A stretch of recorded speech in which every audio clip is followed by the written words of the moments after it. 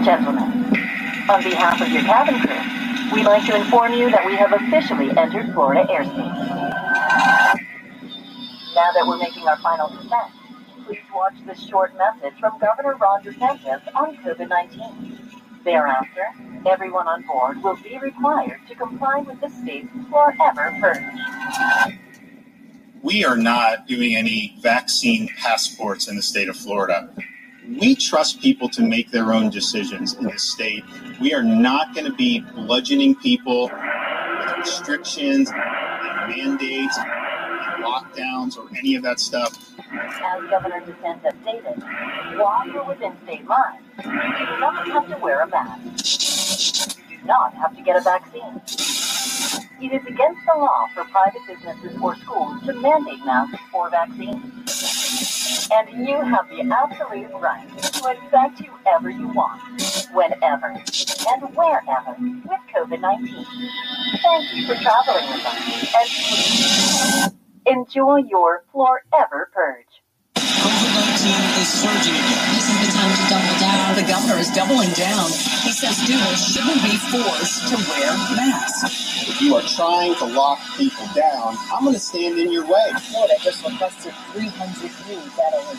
Hospitals are filling up here. There is evidence that children are making up much higher cases that are emerging. The numbers continue to rise across Florida. This fall, This is insane. The Forever Purge. Coming to a theater and live streaming networks near you.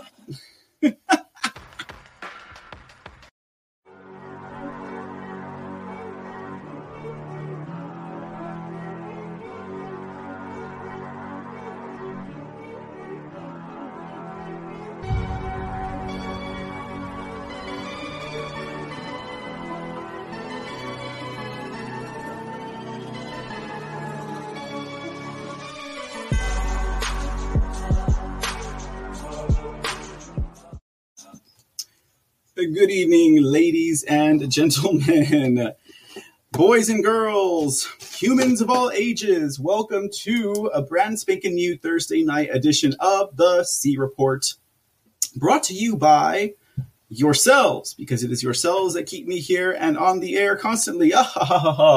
Anyways, I hope you guys are doing great tonight. I am your host, Mr. C, and I will be with you guys for at least a couple of hours tonight.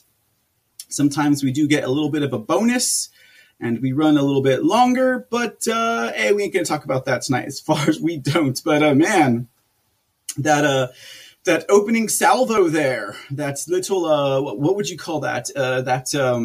Appetizer of patriotic and, okay. I have to be 100% honest with you guys. That just actually came across my desk. Thanks to one Aurelius Locke. And I was like, what is this? What is this? Apparently, the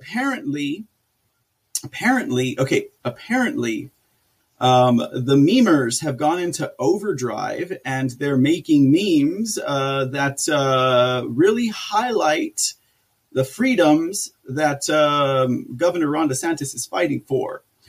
I would have thought.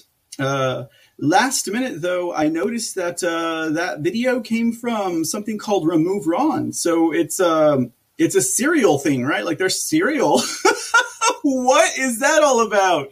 Well, I don't know, guys. I don't know if you've seen that or not. Clearly, some of you guys have, but that seems like a brand spanking new commercial of sorts, right? I mean, do you think they're really going to make it a movie, or do you think it's really going to come to a live stream near you somewhere? I have no idea, but I can't imagine how something like that's going to really hurt Governor DeSantis in the long run, right?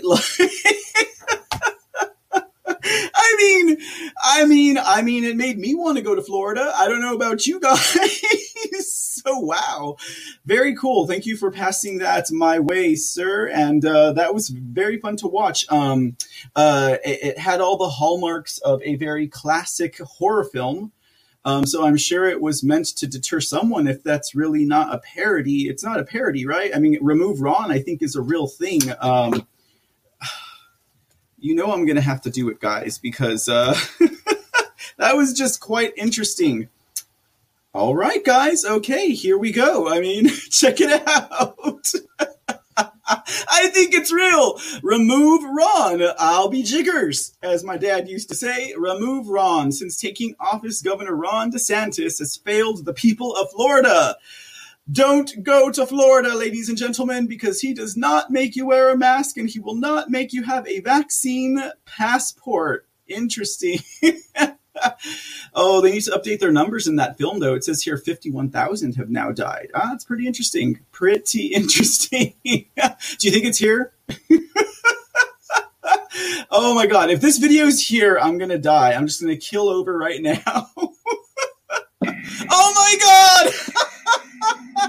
Do you want to see it again? Hold on.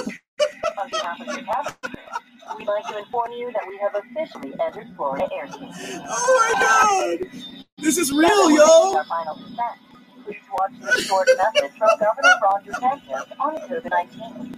Thereafter, everyone on board will be required to comply with the state's forever.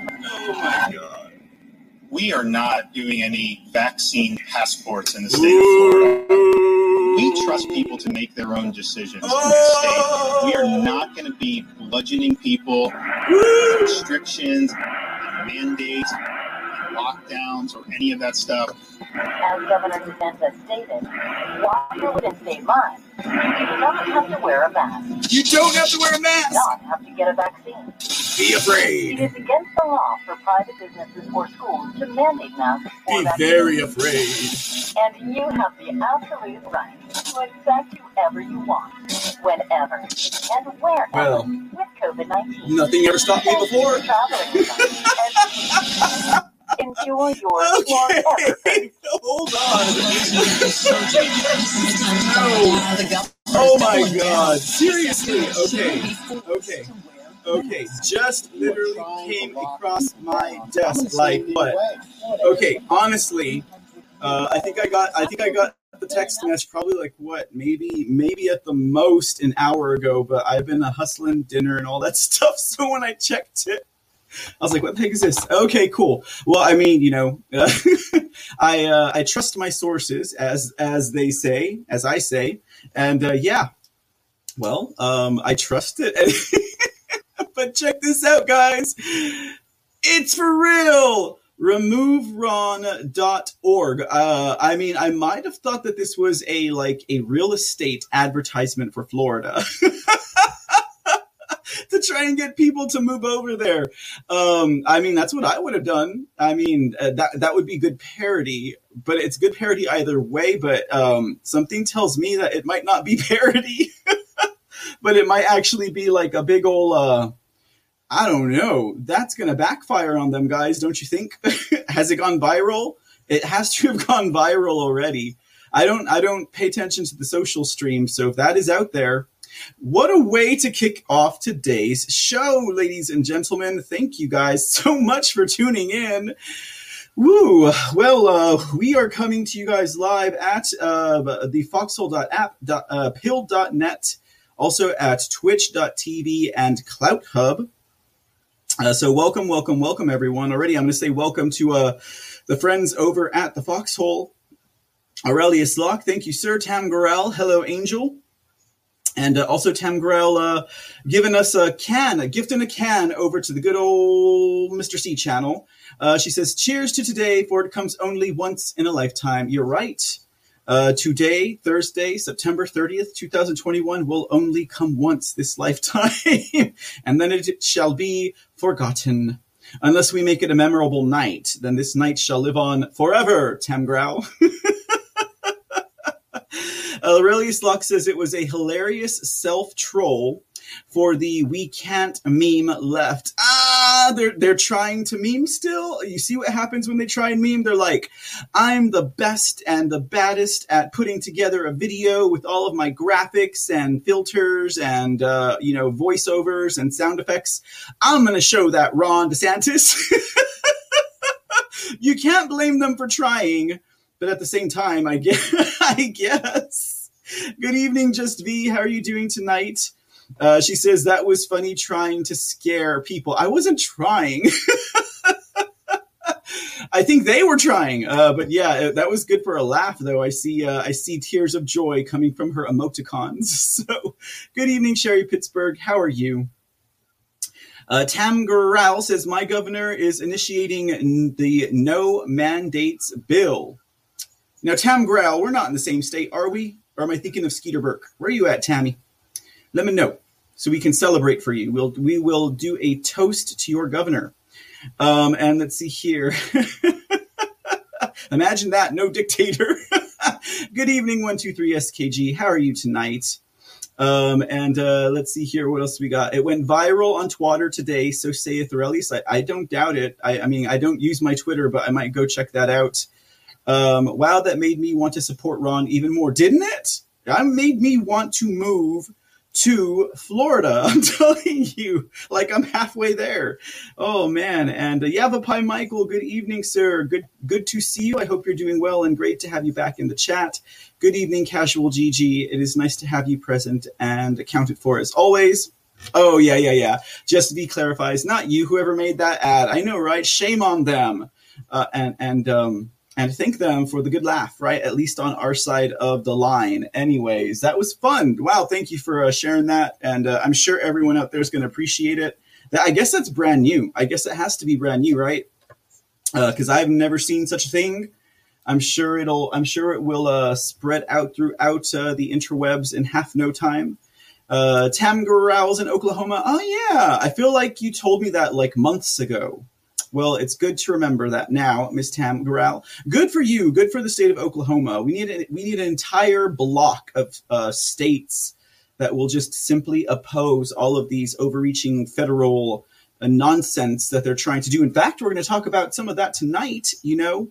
But before we do jump into that, ladies and gentlemen, I just do want to remind you guys, if you enjoy the show here at the C Report, we are 100% viewer and audience supported. I would not be here without you guys. And indeed, I would not be doing some of the things that I'm doing without you guys and you know, able to grow the show and expand it. So two things. For one, if you'd like to support the show, please make sure that you share the link to our broadcast. Again, we are on pill.net. We are on the foxhole.app. And if you're going to share the show, those would probably be the best two platforms for you to share it on. Otherwise, we are on twitch.tv and over at the Clout Hub. Now, Clout Hub also stores our shows for time indefinite. So if you're over at the Clout Hub, and you want to share it amongst the rest of the Clout Hubbers over there, share away. Your vocal support, you know, your person-to-person support of the show, word of mouth is another word for it, goes a long way. It actually goes a lot further than, you know, the almighty dollar. And that's only because people who like you, people who love you, people who trust you, will most definitely trust your opinion on a show like mine. So that will most definitely help. And then also, we also do take donations by way of gold pills if you're over at pill.net or at foxhole.app. Otherwise, we accept donations through Cash App at the address $MACX5X5 or at PayPal, which the address to that is MACX99336. And then I do mention that also because we are currently doing a week-long fundraiser, probably just through Saturday, just to see what we can do, as I will be heading out to the For God and Country Patriot Double Down. Now, that's actually not quite the image I had in mind to share with you guys. Let me see if I can find the right one. And for the God and Country Patriot Double Down, ladies and gentlemen, if you haven't heard about it, that is actually a Patriot event that is taking place in the desert of Las Vegas, Nevada. Well, maybe I should say the desert oasis of Las Vegas, Nevada. And that is to be hosted by Patriot Voice, who run the For God and Country Patriot events. Now, the last one they had was here in the great state of Texas, in Dallas, and that was the the For God and Country Patriot Roundup, Well, ladies and gentlemen, we are getting ready for part 2 of that event. And that is going to be called the Forgotten Country Patriot Double Down. And I think we'll have that graphic here on the screen for you guys in just a sec. So you all can see my screen has seemed to have gone black. And now it's gone white. And there we go. There we go. Just a brief little write-up of what we're doing. Now, I will be on the ground in Las Vegas for this event for sure. And again, because of listener and audience support, I'm able to do that. And so we're just doing a little bit of a fundraiser, seeing if we can, kind of offset any of the expenses that we'll incur with traveling and, eating out and stuff like that. But again, ladies and gentlemen, everything that you guys have done to help me over at the C Report, Mr. C TV, the Mr. C channel, most definitely thank you so much. And we have a lot of, well, I should say I have a lot because I'm still currently a one-man operation. But I have a lot of special events in mind for you guys, including covering the event itself there in Las Vegas between October 22nd through the 25th. That should be fun. That means if you guys are hanging out over there at the foxhole.app or at pill.net, hey, even if you're hanging out at Twitch or at CloutHub, you will have the chance to see this event and, not to be a certain way, but we will be there broadcasting live and in person. So why catch a borrowed live stream or feed when you can get the real thing over at the Mr. C channel? Should be a fun time. Looking to cover the entire event, speeches and other types of discourses included. I am hoping to get some interviews as well as doing some man on the streets activities. And then, of course, we will be bringing to you the C Report live from Las Vegas, as well as Mr. C in the Dark live from Las Vegas. And there's no telling what else I might get myself into while I'm there. Lord knows when I'm in Las Vegas, I get into things.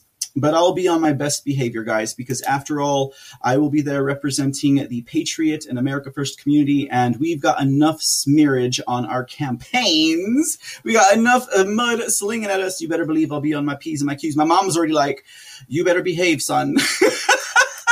I'm like, Mom, I'm only like, what? Only so old, but, a mother's love. It never goes away. It only gets bigger. No matter how old you are. It's like the bigger you get, the bigger it gets. So all you youngins out there who think it's not cool to like your family or love your mama, you'll learn in time. You'll learn in time. Thank you all for sending over donations already. What we got, Just Be with the Can for Vegas. Thank you. 123 SKG with the ship. Thank you so much. Go represent in Vegas. Looking forward to your reports. It's going to be a fun time. I'm telling you guys, it's going to be a fun time. And I'm also looking forward to maybe even possibly, running into some Foxhole friends. I already know at least 2, possibly 3 I'll be running into, and you know who you are. But maybe I can talk them into, I don't know, maybe doing an interview on camera or maybe being part of a panel. They don't necessarily have to be on screen, but we'll see what happens. I think that would be a great treat for everyone, especially if, you guys are always hanging out in the chat rooms and y'all are talking to each other all the time. I think that would be a really nice treat, but I'll leave that at their discretion. Tamgrel, thank you for the shades as well. Says you're going to need some cool shades too. You know it, girl, because I cannot be affording none of them $200 or $300 Ray-Ban FBI CIA shades.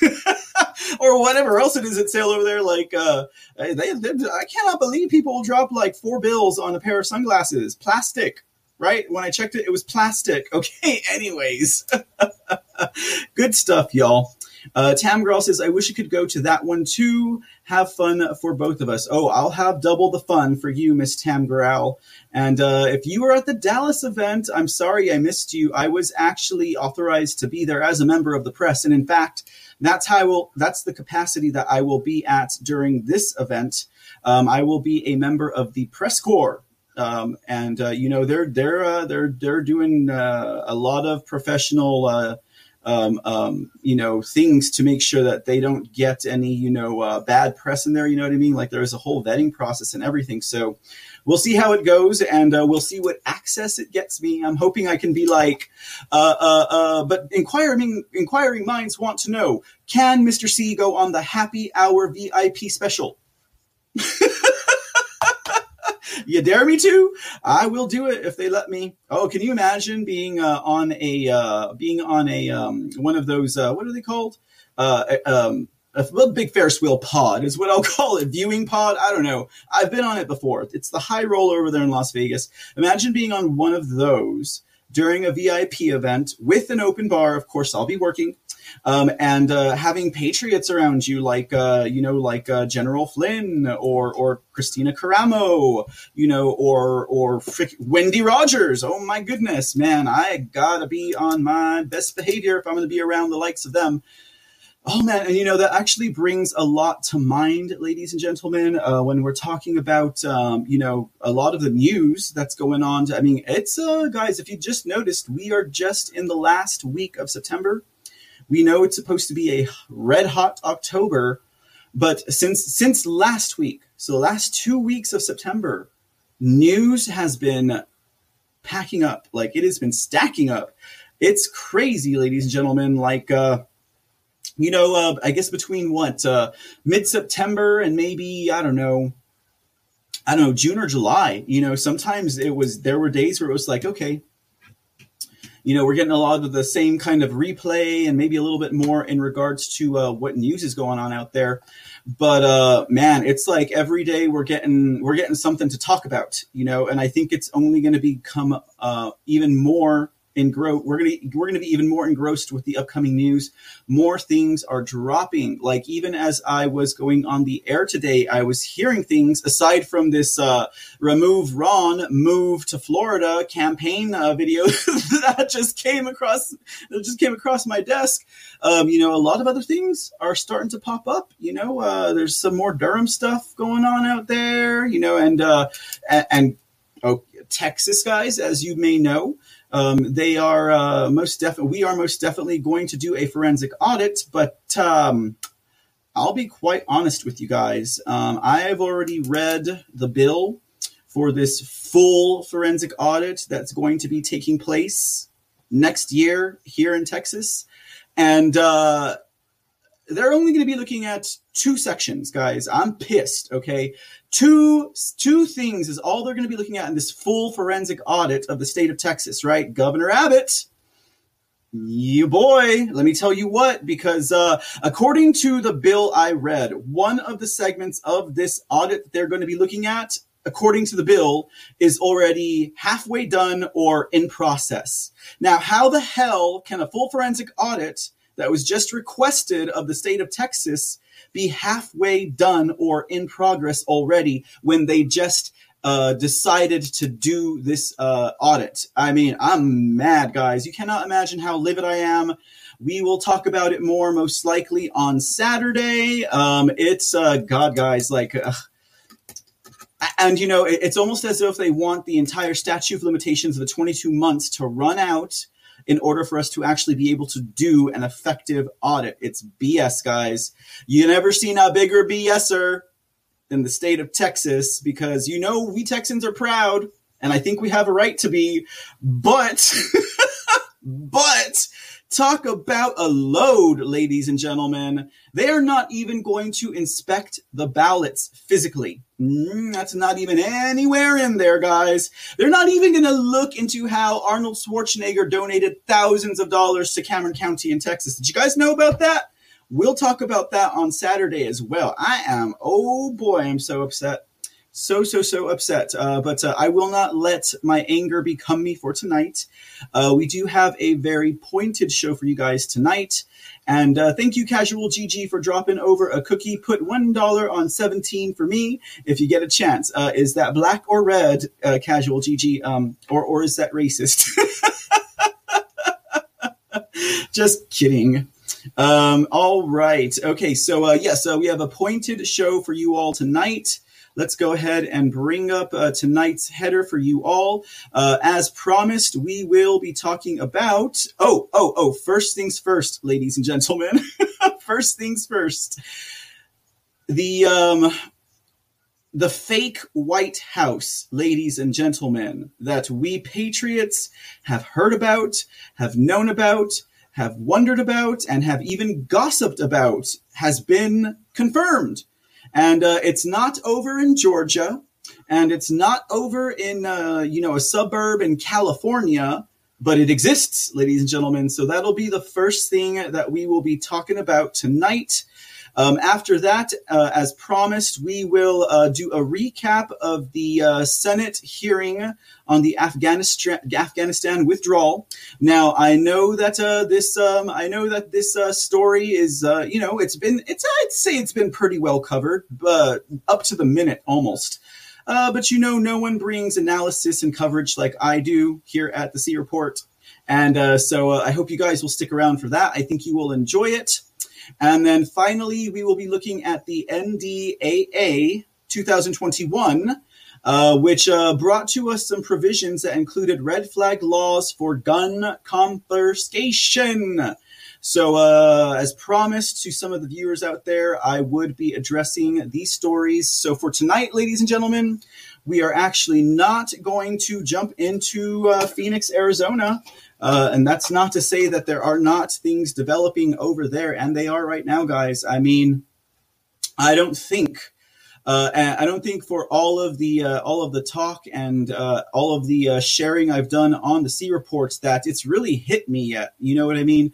Like, I don't know. I feel like maybe I've been too caught up in the moment of expressing and sharing and disseminating information about how we as Americans should really, really feel about what happened in Arizona. And I think because of all of the media hoopla, all of us just like, maybe the word would not be jaded. The word would be preoccupied, maybe. We're so preoccupied with all of the news that's coming at us, and we're absorbing so much that we don't take a moment to kind of step back and really, really look at what it is we're seeing. Now, we've covered Arizona here from day one at the C Report.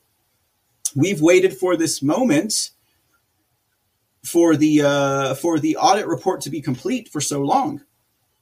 Indeed, maybe it would hit me if they decertify, but here's what we risk. Here's what I risk, maybe not you guys, but maybe what I risk is while I'm so supplanted in the process, and I'm not looking at the very important, facet of what has come out. Ladies and gentlemen, quite literally, since not all of America is doing it, because not all of America is being thus informed, Americans should be screaming their heads off in anger. They should be tearing their roofs down. They should be marching in the streets because, after all, we have, 300,000 to 400,000 votes that were confirmed to be invalid. I mean, that's 300,000 to 400,000 votes confirmed, ladies and gentlemen. We should absolutely be screaming in rage. We should absolutely be like pounding on the doors of the Capitol building or the White House, sans the insurrection kind of thing. It is a huge deal that I don't know if it just hadn't hit me. Maybe I was still in shock. I don't know.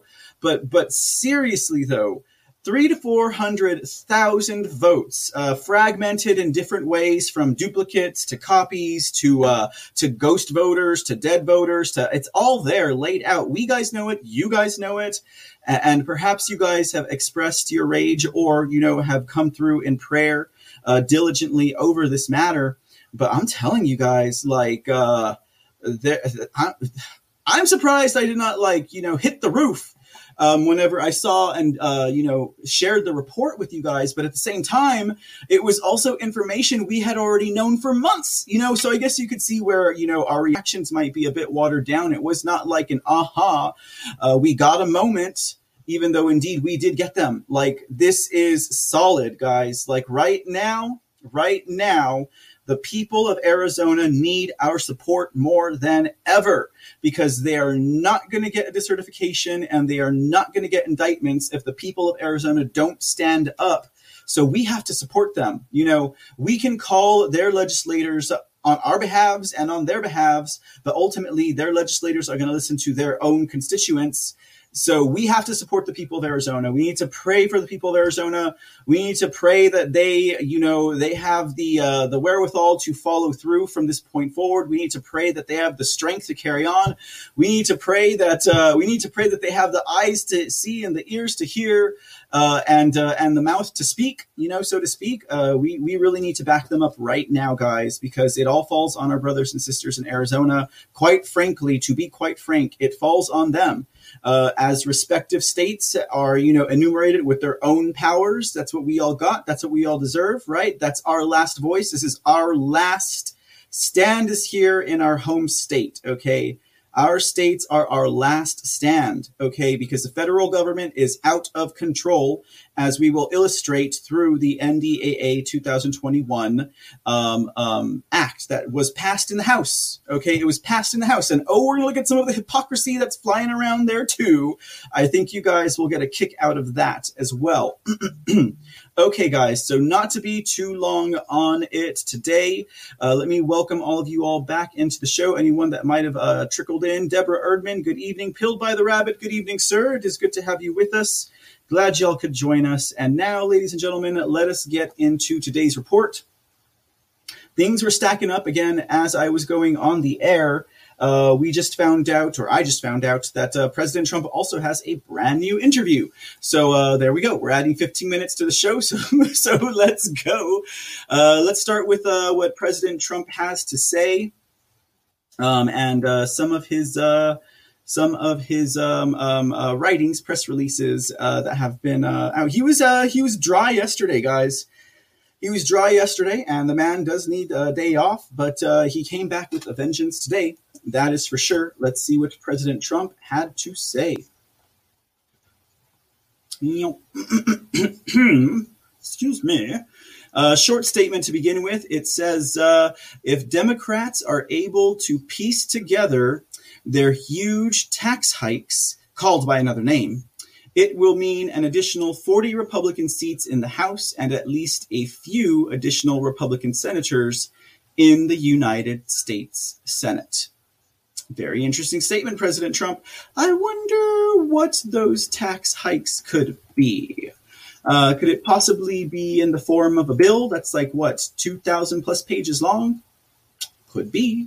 Next statement from President Trump says, snuck into the government funding bill, or CR, the Democrats are trying to pass and just found is unlimited money to random, unscreened, unvetted Afghan nationals. Republicans can't let this happen. This is a further insult after Biden's humiliating withdrawal from Afghanistan that's needlessly killed 13 Americans. This is not a clean government funding bill. It's a major immigration rewrite that allows Biden to bring anyone he wants from Afghanistan for the next year. No vetting, no screening, no security.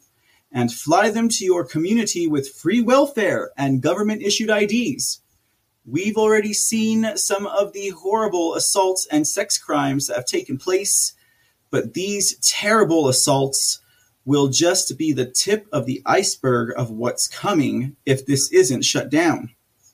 The CR even covers people who don't live in Afghanistan and haven't in many years, as long as they used to live there.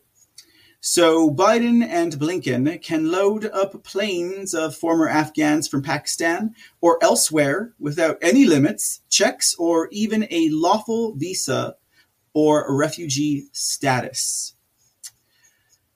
The only rule is that Mayorkas, an incompetent radical, give them a green light. The bill must be opposed. That sounds pretty bad, guys, and I'm pretty sure you all would feel the same way. Looks like what they're looking at is continuing something funding. That is wow. That does not spell out good things for us, ladies and gentlemen. We just talked about how they have the Taliban over there in Afghanistan, from the Taliban from Afghanistan who defected, living in Pakistan. I mean, so it's very quite possible that the Afghans who are living in Pakistan could be Taliban defectors, right? And then what would that do? That would only help them even more. The terrorists and of course, anyone else that decides to try and attack our country. That's the Continuing Resolution Bill, $29 billion, quoted to be for disaster relief. But apparently there's a provision in there to bring over terrorists to our country. Now, to be sure, that is not me saying that, everyone who comes from the Middle East are terrorists. But I don't know. Hollywood and the White House and the mainstream media, they haven't done such a good job of painting a different picture themselves either.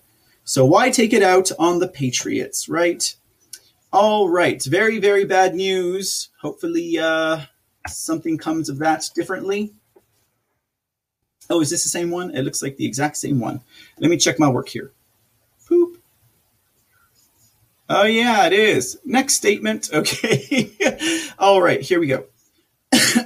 Pardon me. It goes this way. The Immigration Reform Law Institute is fighting for you and me. They fought in the courts against the left to defend my immigration policies that make America great. Now they are pushing back against Biden's destructive immigration agenda that weakens our great country and puts all of us at risk. I strongly encourage people to support the Immigration Reform Law Institute in their mission to protect our borders, our nation, and our people. Very cool. A nice, short, and sweet message there from President Trump. Let me tell you what, I'm glad when things like that come up because, much like the National, the National Archive, the NARA, like if there had not been a story about those guys going woke, I've heard about the NARA. I am aware that such an organization exists, but it's not something that, really comes to the top of the mind whenever we're talking about, need to know or things that you remember about our government. I would have just called it the National Museum or something like that. So anyhow, look at what we got here. We got Deborah Erdman in the chat room. And Deborah Erdman is dropping all of the phone numbers to the representatives in Arizona that need to get our phone calls. Thank you, Deborah, for doing that. We got Wendy Rogers at 602-926-3042. We have Sonny Borelli at 602-926-5051. We got Attorney General Brnovich at 602-542-5025. And I'll repeat that one because this man is important right now. Attorney General Brnovich, 602-542-5025. And, if you only have one call left on your cell phone, if you only have 5 minutes left of your time on your cell phone, if you only have time in the day to call one person, I would say call Brnovich. Because he is absolutely key right now. Very essential. He is very essential. And thank you, Deborah, for posting those in the chat. And now it's being relayed across the interwebs and in the podcasts. Awesome. Good job. Thank you so much. Let's see here. Yes, Tam Growl, I totally agree with you. Texans, let your opinions be heard. Blow up some phones. Get proper audits. It's a BS audit bill. I don't even know how they think that they're not going to get in trouble by doing that. We've got issues with our secretaries of state. Since Governor Abbott has been in office, we've had 5 secretaries of state. Since he's been in office, we have had 5 secretaries of state, which means one does something for the deep state and dips out. The next one does something for the deep state and dips out. The third one does something for the deep state and dips out. The fourth one does something for the deep state and dips out. No accountability to be held. That's what I think is going on here, because they know exactly how important the Secretary of State position is. It is just getting it's getting me as red as my blazer, guys. Let me tell you what. Let's see here. Mitradate coming in. Mr. C, you think Foxhole will require hosts to be vaccinated? Mitradate, I suggest you get into pill.net and get on the DMs. Look up the mats or methods, and why don't you ask them that question yourself? And it was good to know you, Mitradate. Okay. Hodges Allison 1969. Thank you for donating some gold pills to the show. 1200. Thank you so much. Hi, Mr. C, dropping by to help you on your trip. Looking forward to catching your show on replay. Indeed, ma'am, and that's what the replays are there for. Thank you for sending some love and saying hello. Much appreciated, Hodges Allison 1969. Definitely appreciate you. And Sean Joe gifting some cookies. Good evening, Sean Joe. How you doing tonight? C-Sense at work. You better believe it, guy. We were on it today. Okay, guys. So with that said, we are going to hop into our next portion here. That's going to be a brand new interview with President Trump. Let me get my screen readjusted to ensure the highest sound quality for my viewers and my listeners. Okay, that should do it. Now, this one is brand new as of last night, so that's why we'll be playing it today. Now, this is President Trump on the David Harris Jr. show, which I think is on Real America's Voice or Real America's News, if I'm not mistaken. I might be mistaken. But it seems like it's a pretty good interview. Seems like the spirits are pretty high in this interview, so I'm looking forward to seeing it. I hope you guys are too. I know you guys are too. I'll see you guys in about 15 minutes. It's a short one, but it's a good one. All right, y'all, enjoy. And just for fun, call Doug Ducey. That's a good one. I've been calling him Governor Baducey. Governor Ducey. That sounds much better. 602-542-4331. And why don't you give him a piece of your mind, America?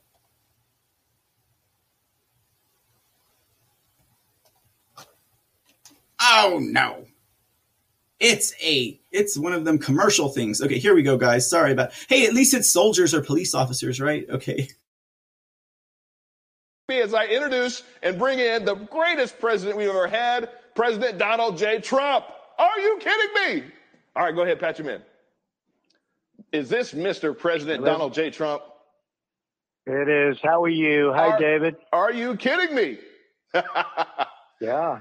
Thank you. How's it going? I'm amazing. I'm so excited to have you on the show with me today. Good, Dave. Good. Thank you so much for taking the time, Mr. President. Well, you go ahead. You go ahead, David. You've been a good friend. Well, thank you. You've been an amazing friend, an amazing president to all of us. And I put it out on my social media. I let everybody know that we were going to be doing this interview today, and I was absolutely flooded with not just messages of love and support for you. So many of my followers wanted you to know how much they love you, and they're praying for you, and they believe in you. And then I got a lot of great questions as well.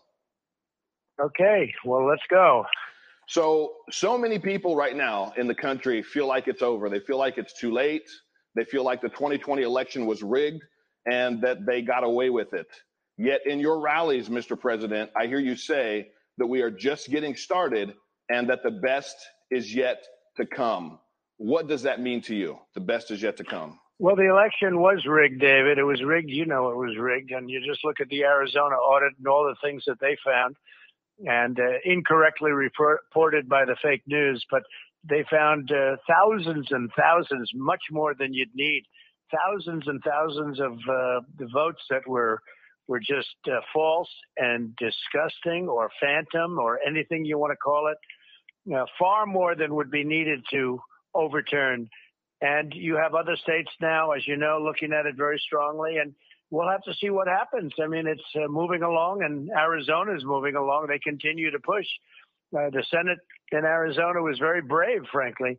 But now if you look at other states, whether it's Michigan or whether it's Pennsylvania, Wisconsin, Georgia, They're all going forward, and we'll see what happens. I don't need many of them. I need two or three, depending on size. And we're going to see what happens. But it's a disgrace, and our country is going to hell.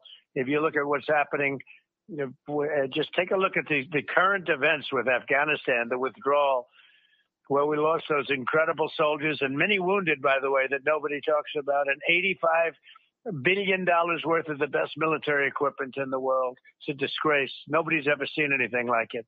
Yeah, it's an absolute disgrace. And even more of a disgrace is the fact that most of the mainstream media and even Joe Biden continues to try to blame you. It's disgusting. He hasn't followed anything that you put in play. Well, they do. And all they have to do is, if they didn't take the military out first, what fool would take the military out first? They took the military out. They left the Americans behind. They left the equipment behind. The military wasn't there. What can they do? It was over. The other side didn't have to fire a shot. They took over the equipment. They took over the country without even firing a shot. Who would take out your military first? A child would know better. Yeah. It's a disgrace. Yeah, and then they blame everybody else. But people get it. People get it. People are getting it. I'll tell you who gets it better than anyone, David, are the parents of those 13 incredible warriors. Those people, they really get it. They know what happened. And it's unbelievable that could have happened. And I agree we get out. And I really led the path for getting out. But that final withdrawal would have been easy compared to getting rid of 100% of the ISIS caliphate, which I did, et cetera, et cetera. It would have been very easy, but they blew it, and they did a lot of stupid things. But the big one was taking the military out first.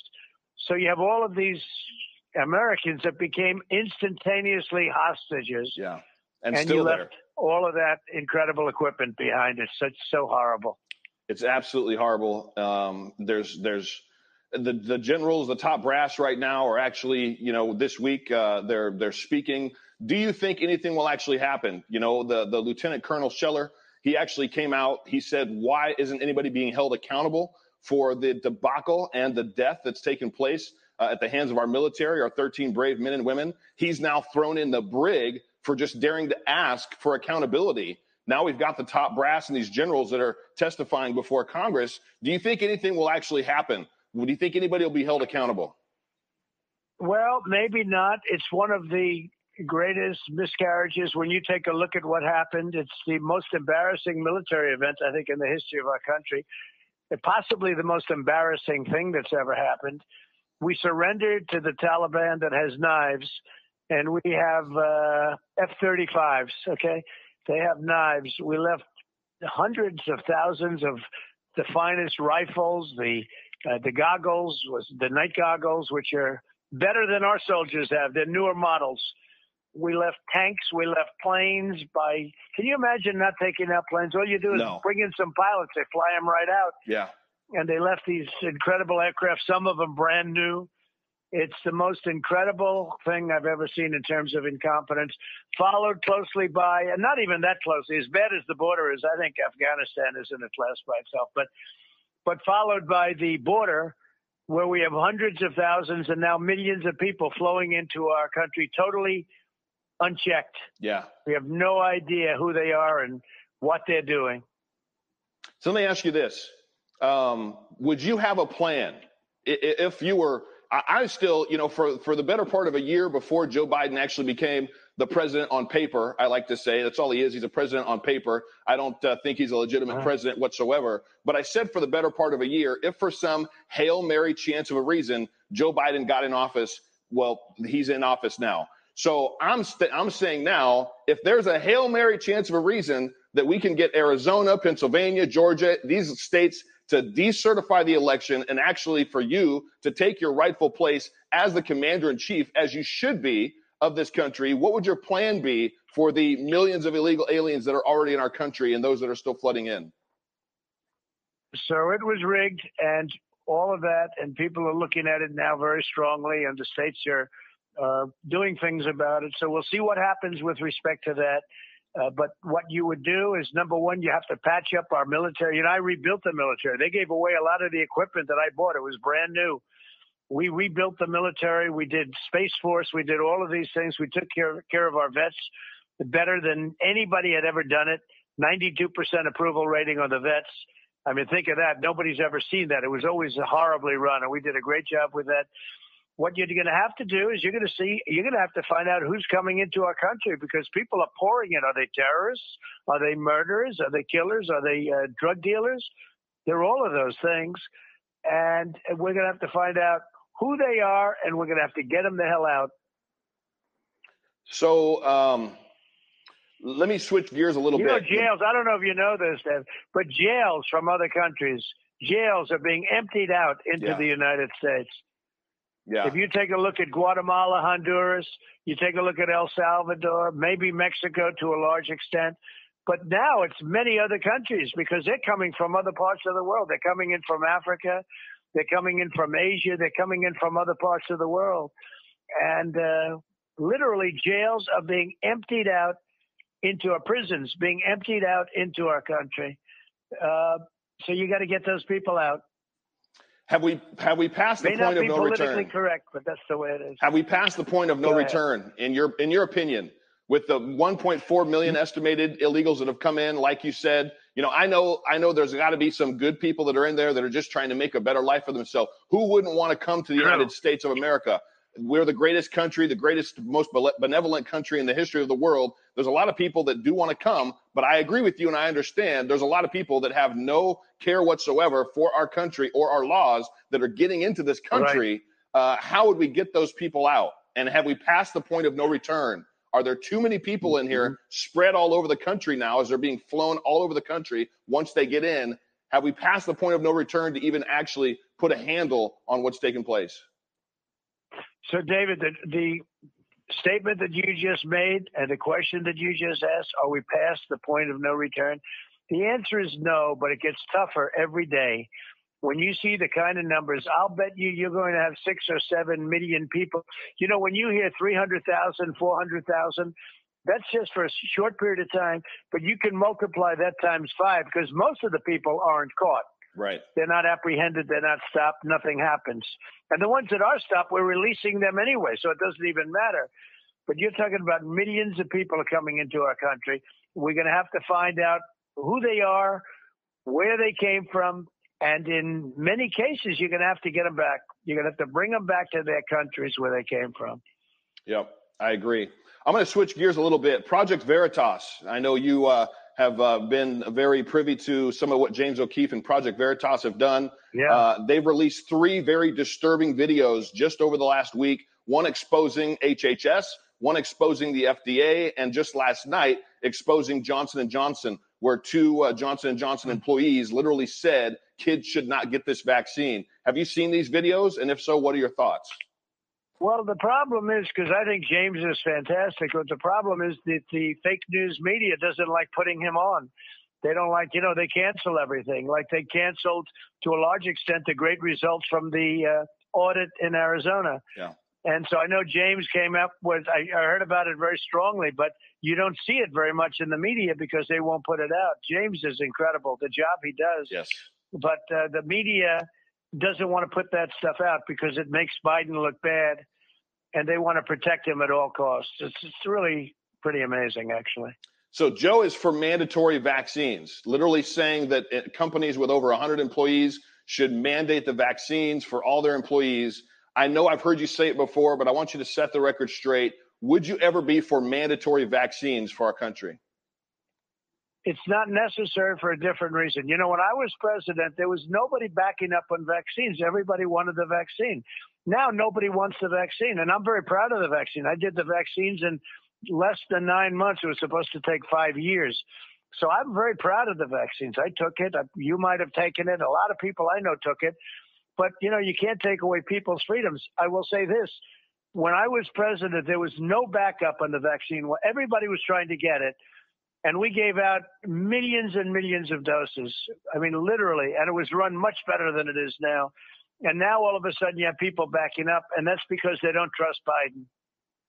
Well, and I'll say this, while I appreciate your Operation Warp Speed and putting everything in motion, the companies that actually created the vaccines, I think, is what people have an issue with. I have not taken the vaccine. I believe it's my body, my choice. I believe that my God-given immune system is going to be better. than anything else. But the adverse reactions that we're hearing about, the adverse reactions that the nurse that works for HHS shared that are taking place in people, the mainstream media is stifling it. They don't want people to hear about it. I'm wondering if you're concerned about those adverse reactions that are starting to be reported a lot more widely now. Well, I'm more concerned with the mainstream media because I think they're so corrupt, if you want to know the truth. I think the vaccines have saved millions of lives, maybe tens of millions of lives worldwide. I really think this would have been another 1917 where they lost almost 100 million people. I think this would have been horrible. But I'm very concerned about another part of the question, and that's where you talk about the mainstream media, because they do cover up. They cover up a lot of things, and that is getting to be very dangerous. And it's never happened like it has now. Yeah, that's so true. The mainstream media, even in one of the videos, Johnson & Johnson, the employee said, don't listen to the mainstream media. They are the enemy of the people. I was praying about this interview today, Mr. President, and I really felt like I should ask you this question. It's kind of a personal question, but I just felt led to ask you, how important and how much of an impact did your mother play in your role of being the champion for America that you are right now? Well, a very important part, and I had a great mother, a wonderful mother, and she worked very hard, and she was very smart. She came from Scotland, and she was just a terrific person, and she had a big impact on me, absolutely. Both my parents did. I had great parents. That's so good. And I got one more question for you. I know you used to, the country's so divided right now. I think this will speak to a lot of people. You used to identify as a Democrat, then you identified as an independent. What led you to become the champion that you are now for the conservative Republican Party? So I saw what was happening with the Democrats, and this was happening a long time ago. And as I got more and more involved politically, I just realized I was a Republican and conservative. And, you know, it's done well for the country. You look at all the tax cuts and all of the things that we've done. The regulation cuts maybe are even more important than the tax cuts. So prior to COVID, we had the greatest economy in the history of the world. There was never anything close to it. And even afterwards, before I left office, things were great. We had very low inflation. Gasoline was doing about $1.87, less than $2 a gallon. Now it's $5.50 a gallon. That alone creates inflation because everything needs to, energy and the fuel, et cetera, et cetera. No, we did a great job, and we made a lot of good decisions, and they're not making good decisions now. And the worst of them all, in terms of the embarrassment to our country, was Afghanistan. Yeah. And I will tell you, there's nobody. People from Europe call me. They see what's going on our border, and they can't even believe it. We've become like a third world country. Yes, unfortunately, we have. We need your leadership. My T-shirt right now says, "Make tweets mean again." I sure would love some mean tweets and some real leadership in the Oval Office, Mr. President. Well, we just need leadership. You don't need mean or nice tweets, actually. You need leadership. You need a really proper decisions, because the decisions made over the last 8 months, I mean, look at where we've gone. Yeah. Our country is being destroyed. So I don't want to leave it with such a negative note. It can be brought back, but every day is very tough on our country. A lot of bad decisions and, frankly, a lot of bad people. Yeah, and I don't think your tweets were mean. I think a lot of them were just very direct. And people, they have hurt feelings. There's a lot of soy boys and girls out there. Well, I hope you know how proud I have been to have you as our president, greatest president of my lifetime. You have so many people that are praying for you, believing for you, and hoping that you get back into your rightful place as commander-in-chief of this country soon. Well, you've been my friend right from the beginning, and I won't forget it. And go keep doing well with the media and everything else you're doing. We're proud of you. Thank you so much, Mr. President. God bless you. Thank you for joining me today. I'll see you soon. Thank you. Wow, ladies and gentlemen, just wow. Actually, we'll keep that big. That was a great interview, guys. That was a really good interview. Sorry about that, Ohio Kimmy. I was reading someone else's message whenever I typed that in, Tesla Dove. I mean, I would polka with you too if you want, but okay, that was a really good interview, guys. Like, it's gonna start to happen because Okay, this is definitely a conversation for another show. And I think if y'all have been following along or watching, my show here at the C Report or any of the other shows that we do here on this channel, y'all probably know how I feel about this. And aloha, Christina Fontana. Welcome, Positive Vibe 72. I see a bunch of you guys coming out of the woodwork right there. But guys, seriously, how can President Trump not know about the side effects? Obviously he knows. Now, rather than go off into an hour-long diatribe about what I think is going on, we will save that for another night. Trust me, guys, I'm trying to get it together right now. A show to specifically for all of us to kind of like let it all out. You know what I mean? In regards to what we're thinking and what we're feeling. But needless to say, there are a whole lot of other things going on here. You know, my briefest of summations would be if President Trump acknowledged all of the side effects and then told everyone to stop, and then he became president tomorrow, do you think COVID would go away? Or do you think he'd be back to square one? That's all I got to say. Okay. All right. So with that said, let us carry on and carry forward because we still got some ground to cover. We're at the top of the hour or the half hour, depending on how you want to name it. Let's talk about the fake White House, ladies and gentlemen. Okay. So this story pretty much just broke, even though, isn't it funny how, just like the ballots, just like the gene therapy inoculations, just like this White House, we seem to have known about this for quite some time. It was like, fed to us somehow.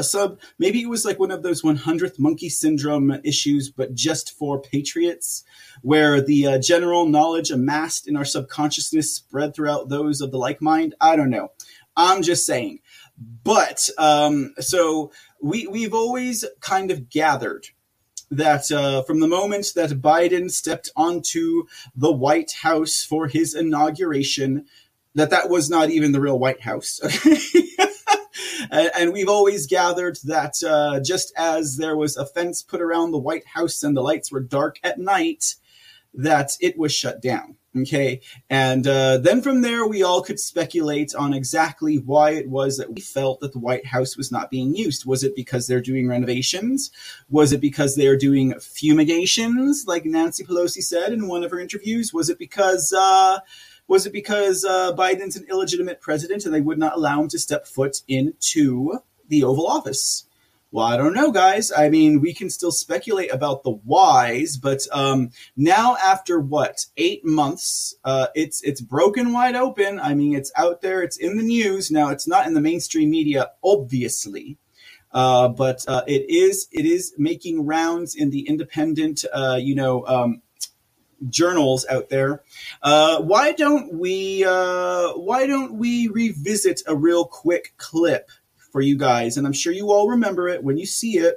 Now, I'm warning you all, particularly if you are new viewers of the C Report or anything on Mr. C channel. I believe in freedom of speech, so you will see swamp creatures from time to time. But keep in mind, it is for the purposes of documenting their treason. So hold on to your lunch and your dinner, ladies and gentlemen, because here comes a swamp creature now.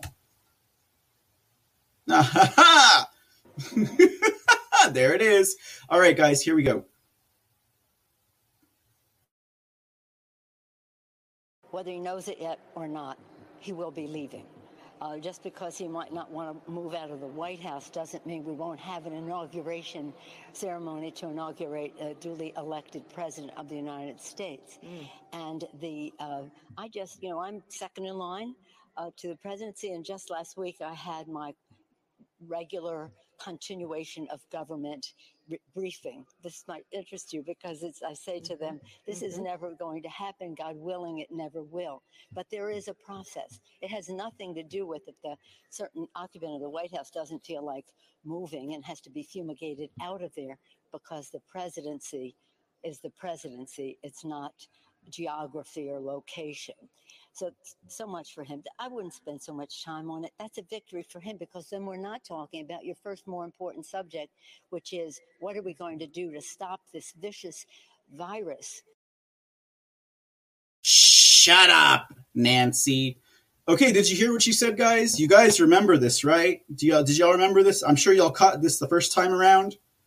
She said, because the presidency is a presidency.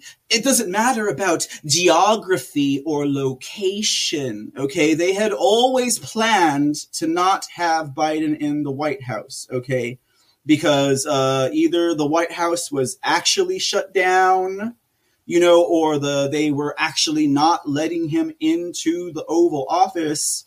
Nancy Pelosi spelled it out perfectly right there. And, you know, for all purposes, intents and purposes, we might have thought that she was speaking specifically about the inauguration. But when you think about today's story, it kind of makes more sense, you know, that she spelled it out clearly.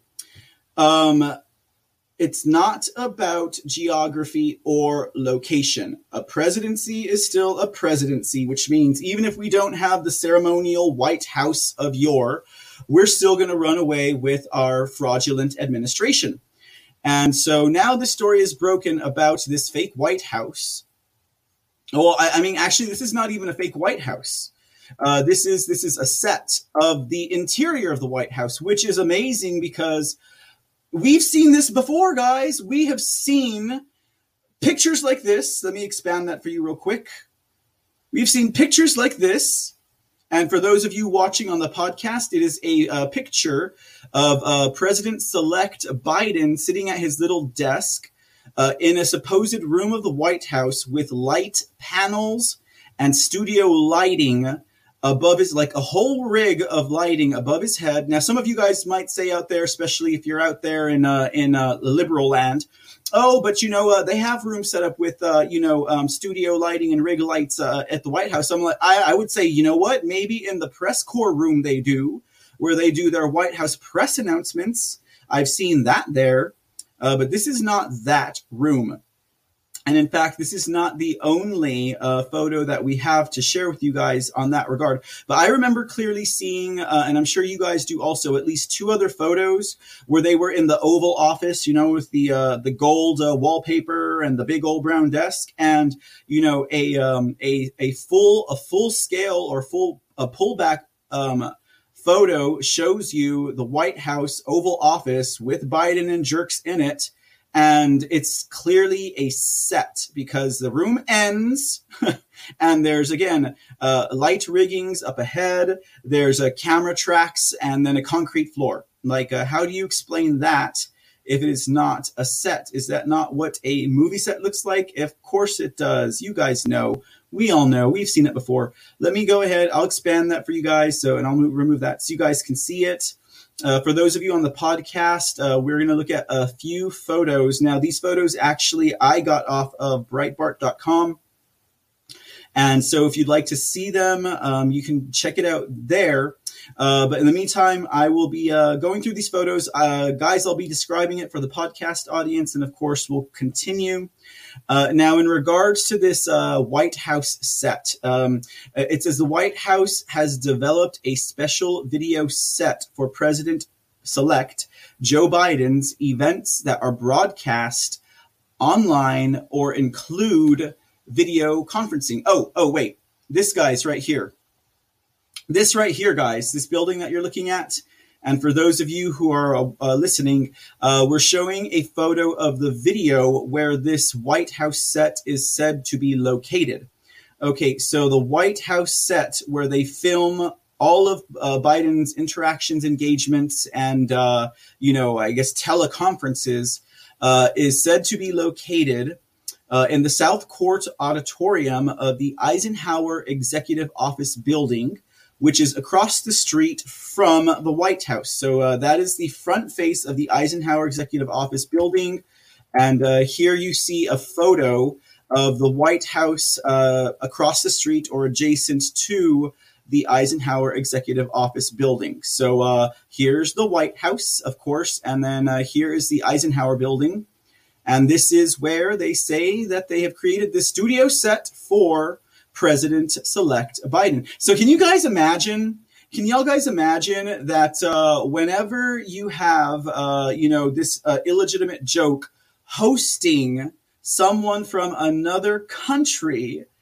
They're going down Pennsylvania Avenue, and then I guess right before they get to the White House, they say, "Oh, we're going to this building instead." The White House is being fumigated. I bet, ladies and gentlemen, I bet. Tesla Dove, that is not Castle Rock. Castle Rock is located in California in a suburb. And if not, it is the fake White House that is on the movie set for Medea. Oh my God, they got a fake White House over there. I gotta go see it. Yeah, in Georgia. So Castle Rock is either in Georgia or California, but I think it is the suburb White House in California. Okay, that is not Castle Rock. That is the Eisenhower Executive Office building, is what I just said. Anyways, so all right. So yes, that is what that is. Now to Tesla Dove's point, Castle Rock is what we patriots have heard about and have, there's been speculation about it being fake. Of course, no one could ever go in there and prove it, right? But do you guys need me to pull up Castle Rock, California, so you can see it? Because I know what I'm talking about, okay? So hold on. Okay, but no, so yeah, just as I'm saying,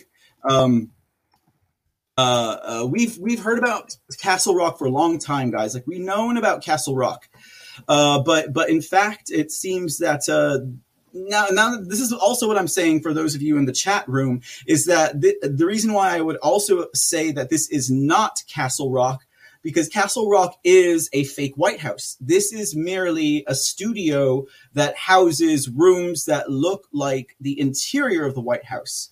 Where, from what I understand, Castle Rock is an actual, looks like the White House construction of said White House. Let me see here. I don't know if I can find a picture. Okay. But yeah, and that's just the funny thing / fun thing about it is that we've been told about this through whatever media it is that we read and or listen to and or watch. That even in the Q drop, Castle Rock was mentioned, right? Okay, so look, here's one that I saw. Okay, here's another one. I know you guys saw this one. Now this one, I know you guys saw this one. We all saw this one. This is from months ago, guys. We were all this one does say Castle Rock media event. Okay, so I don't know. I mean, maybe that is Castle Rock, but that's what that one says there. Let's go ahead and pull this back up. Oh, yeah. So there we go. Okay. So, and then I'm looking for the photo of the Castle Rock White House, but I am not finding it. I don't know. Does Medea come out on Castle Rock Studios? I'm not sure. I've never seen a Medea movie. Let's see here. Photos.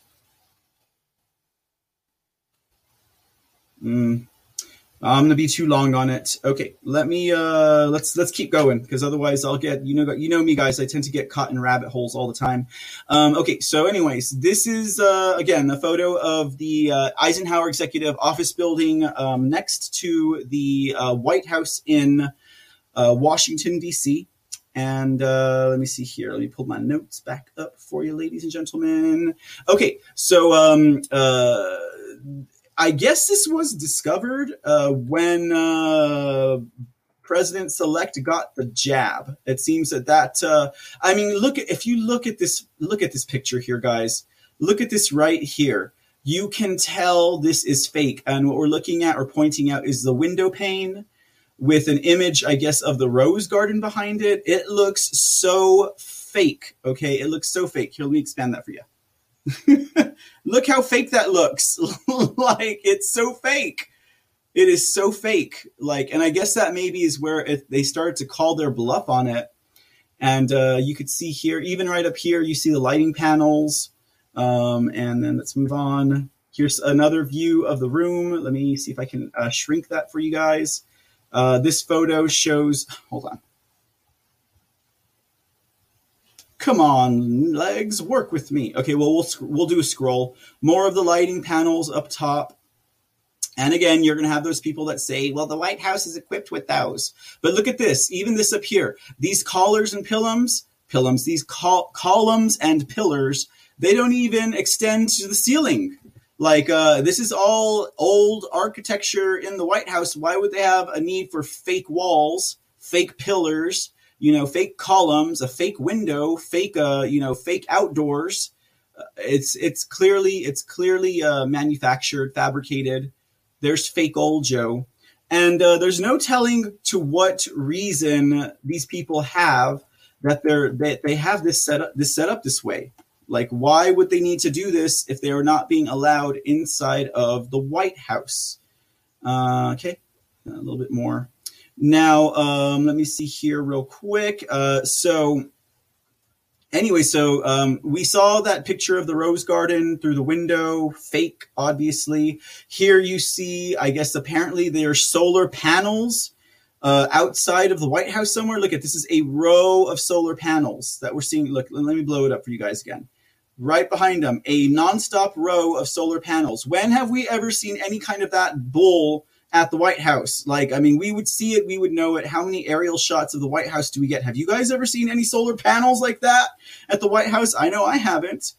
Let's see here. That was, according to the article, those solar panels only appeared during a Biden event on global warming. So apparently, that's all they do. Now, these are behind-the-scenes photos of the set that includes a wide array of lighting, digital equipment, and optics to make the president look as good as possible or as real as possible on video, and to make it look like he is speaking to the world from the White House. President-elect Joe Biden, pictured there with that's Antony Blinken. Oh, those are photo credits. My bad. And so there's a lot of online controversy, obviously. Sorry, the photos, I cannot get them to shrink. Typically, I can get them to shrink and expand. Okay, but let's see here. This is a sound rig right here. Let me expand that and move that over. There's Joe hiding in the crack over there. It all is, it's just a crack. But so you can see all the wires and electronics that are hiding him. Okay. And I think I know what it is. Let me do this. Figured it out, guys. It just took me about half the episode. All right. And there we go. Okay. And then here we go again. More of the lighting fixtures, all that stuff. It's just fake. And I mean, that is very interesting. And I don't see how that cannot set the internet on fire, if you know what I mean. Definitely a lot of online chatter. Some people think this is his media strategy, whatever that means. I don't know. It kind of reminds me, this could be his basement for all we know. It could be his basement at this time. And I'd like to see if we have news reporters during Circleback Psaki sessions ask her about this. Heck, are they even in the press corps room in the White House? That's an even better question. But you know what? I tell you what, if this story goes viral, the media will have no choice but to ask her, because we are the news, guys. And if this gets out there and everyone's talking about it, they cannot ignore it. And then they would be like, circle back. What can you tell us about the fake White House that we are currently reporting from and that your boss does his conferences from? Oh, I'd love to see it. Wouldn't that be a fun time? I think that would definitely be a fun time. Anyways, okay, guys, let's move off that story. Very funny. Oh my goodness. Why do you have to scare me like that? Okay. All right. Now we're going to get into the Senate's hearing that we had on the Afghanistan withdrawal, which is actually more formally known as the Senate Armed Services Committee on the botched withdrawal from Afghanistan. Actually, that's not what they officially called it. But that's exactly what it was all about. Now, again, this story came to us on Tuesday, is when it was born, amid controversy, hearsay. Well, actually, it was from his mouth, right from the whore's mouth. that Lloyd Austin said he was not going to attend. Now, to be sure, Defense Secretary Darth Lloyd Austin of Raytheon and Military Industrial Complex Hood was in attendance, as well as was woke Millie Vanilli, General Milley, and another general, Commander of the United States Central Command, General Kenneth McKenzie. And these three blokes were present on Tuesday for this Senate committee hearing on what the heck happened in Afghanistan and why was the withdrawal so botched. So we've been sitting on this one, waiting to deliver it to you guys. Now, the first thing that I think that we need to get out of the way, and I think it is something that it would had to have come up either way in this hearing, okay? Because again, this hearing is about the botched withdrawal from Afghanistan. This hearing is not about General Victoria Woke Milley and, you know, all of her little like girl things, okay? Because it seems that this hearing is pretty much what that started out to be, you know. General Milley just, you know, had to make sure that he got all of his own little things out there. You know, we're talking about this one here. I know you love it. General Victoria Milley, the I'm still in the closet, don't ask or tell, woke general of the military. Now, he, you know, because he was so busy with his books and so busy with his press and the paparazzi, getting his nails did, making sure that, you know, his feet weren't, you know, too callous, you know, and other things like that. This man simply had no time to analyze what was really going on in Afghanistan, it seems. And one would wonder, why would that be, General Milley? Why was Afghanistan not important to you? And there's a lot of things that we could deduce from this, and we will definitely deduce as we go along. And like I said, this hearing was about Afghanistan. And just like the situation in Afghanistan, he made it all about himself. But if I may say, ladies and gentlemen, that is exactly the kind of attention an in-the-closet fag like him wants. So we carry on. Now, Milley did defend his call against his call to the Chinese Communist Party.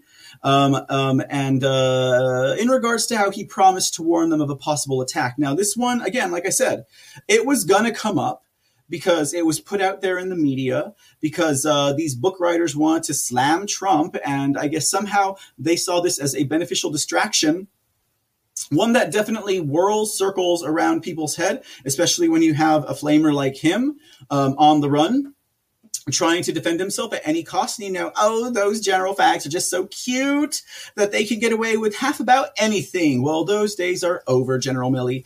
To this day, at this moment in time, even after hearing how General Milley defended himself, and trust me, flamers like him are good actors. So, you know, the way he articulated his reasons, if you were just a bump on the log sleeping normie out there somewhere, you probably would be like, he's right. I agree with General Milley. Listen to his words. But no, ladies and gentlemen, the fact still remains that this man warned our number one enemy. And not only did he warn them, and we'll dissect this as we go, just a sec, but not only did he warn them, his statement to them was, per this damning book, if we were going to attack you, I'd call you. Okay, so let's see what was going on with this. Now, the calls that were made from General Milley to his Chinese counterpart happened on the 30th of October and also on the 8th of January. Okay, and according to him, these phone calls were coordinated by Secretary Esper, fired. Okay, fired. Now, I know the sauce or the receipts or none of that's come out on that, guys, but I'm telling you, he was fired because he was busted cooperating with the enemy, the woke enemy that was going to be part of the insurrection on the ground on the 20th, if not the 6th. And he got busted on freaking Zoom talking with an extremist nihilist Antifa sympathizer, otherwise known as Mary Marie J. Estefan. Anyways, that was her name. She used to work for the Pentagon. She went on a sabbatical so she could go plan an insurrection on the ground, and then also to teach all of the left-leaning bureaucrats in Washington, D.C. how to slow roll every piece of legislation, every bill, every memo that President Trump put out from like November through January. And guess what, guys? They accomplished it. That's why we are where we are today. That's part of why we are where we are today. The kinetic insurrection that was supposed to happen, I believe, did not happen because they caught Mark Esper before he could give them the green light, because that was part of the plan. So Mark Esper, he's the one that set up a phone call with Milley. I believe he's the October 30th setup. Now, according to Milley, the January 8th phone call was set up by Acting Secretary Miller's staffs and the interagency. So initially when I read this, I was like, oh my goodness. So Miller was in on it too. But then I read the rest of the sentence, and it was not actually Acting Secretary Miller who requested this phone call of Milley. It was his staff and interagency. Now, where that goes from there, I don't know. Is the Senate committee on this situation on armed services, are they going to explore that? It doesn't sound like they are. But that is what the information was relayed. Okay, so with that in mind, ladies and gentlemen, with these two approvals, I guess you could say, with the permission given to Milley by Secretary Esper and by the staff and interagency of Acting Secretary Miller, this joke here has cover, because the main thing about him making these phone calls to China that everyone seems to focus on is a question of authority and power, which is that he was injecting himself into the chain of command and going over the head of the commander-in-chief, which on its face exactly is what he did. But because he was following the orders of his higher-ups, he's technically alleviated and or absolved of that crime. But like I said, that is what they are focusing on. That is not necessarily the treason of it. That's just him breaking chain of command, which can also be seen of treason if he did that on his own. So now they would have to ask Mark Esper, who I think was actually fired because he was committing treasonous activities behind the scenes. Okay, now we have to move on with that. And where do we get to the treason right now? Milley said that the specific purpose of the October and January calls was generated by concerning intelligence, which caused them to believe the Chinese were worried about an attack on them by the United States of America. Now, we'll pause there again, because we know for a fact, and even President Trump has said this, and he was quite animated about it. President Trump said that was impossible because President Xi of China knew for a fact that President Trump would absolutely never strike China, and he had no intentions of attacking them with a nuclear weapon or otherwise. Okay, so my main question would be, why would Victoria Milley then ask his Chinese counterpart, tell his Chinese counterpart, we would let you know if we were going to strike, okay? That's the hinge right there, because it's one thing for him to tell his Chinese counterpart, whom he might have known for 20 years? Like, he's known this Chinese ding dong forever, right? Apparently that's what he said.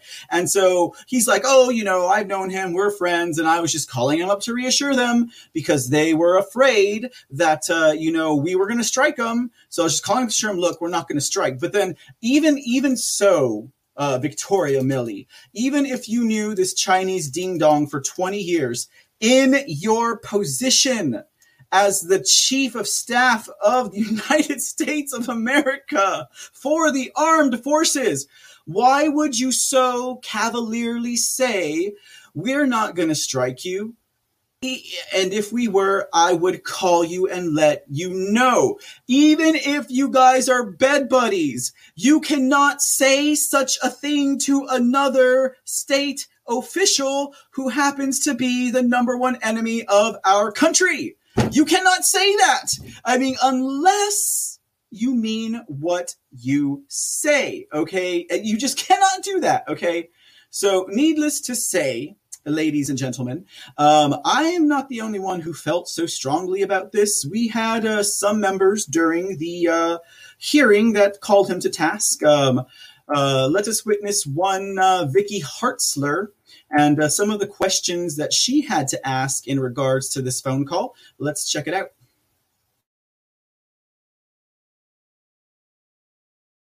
General Milley, a question that you made a comment earlier that you'd be, I wanted to ask you, did you tell General G when you talked to him on the phone that if we were going to attack China that you would let him know ahead of time?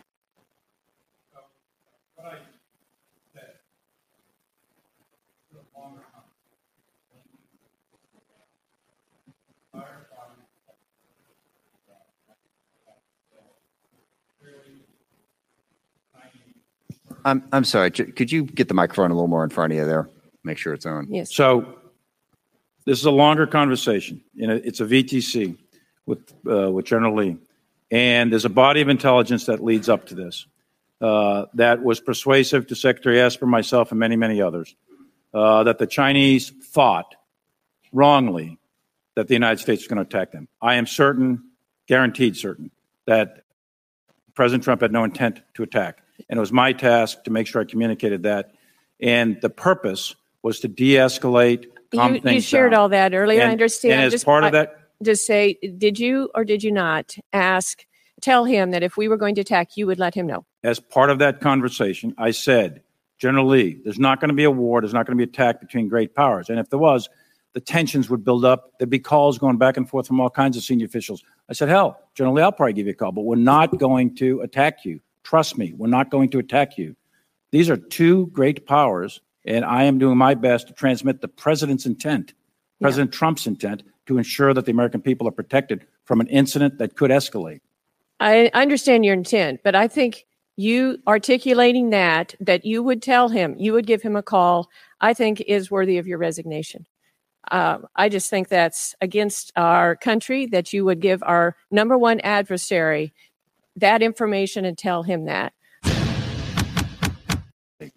I understand your intent. Go Breitbart. Okay, yes. So there you go, ladies and gentlemen. Hartzler got him. Okay, because you heard him in the course of a conversation through the process of me reassuring him and wiping his butt. I might have said I would call him. He said it right there, ladies and gentlemen. Even if it was, hey, I'm your friend, whatever, that's, he's on record right there saying, yes, I might have said that. She says it's worthy of a resignation. I say that's worthy of treason, ladies and gentlemen. And the matter was pressed on him further. Oh, yes, it was, ladies and gentlemen. We had, let me see here, who's next? Not you, Millie. We had next Representative Mike Turner of Ohio. Now, Representative Turner, he definitely pressed Millie on this. Basically, what he told him is that he wants the transcripts. He wants the receipts. He wants to read his words for himself. But not just over that, ladies and gentlemen. We're talking about Millie going over and interjecting himself basically into everything. Let's see what he says.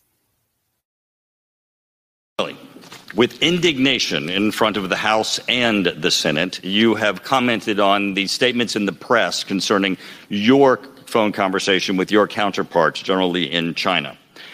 Let's be clear, to give you some help with the indignation, those comments were in the press because that's where you put them.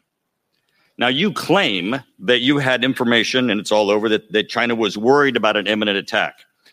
You did not tell the president, the vice president, the White House chief of staff, the national security advisor, the secretary of defense, the secretary of state, the director of national intelligence, either of the relevant committees in the House, including the Big Eight, which you know include Intel. You didn't tell the Intelligence Committee. You didn't tell the Armed Services Committee. You report that after you took upon yourself to have this phone conversation, that you told them of the conversation heard, not that China believed that we were going to imminently attack them, which, by the way, has never been true in my lifetime.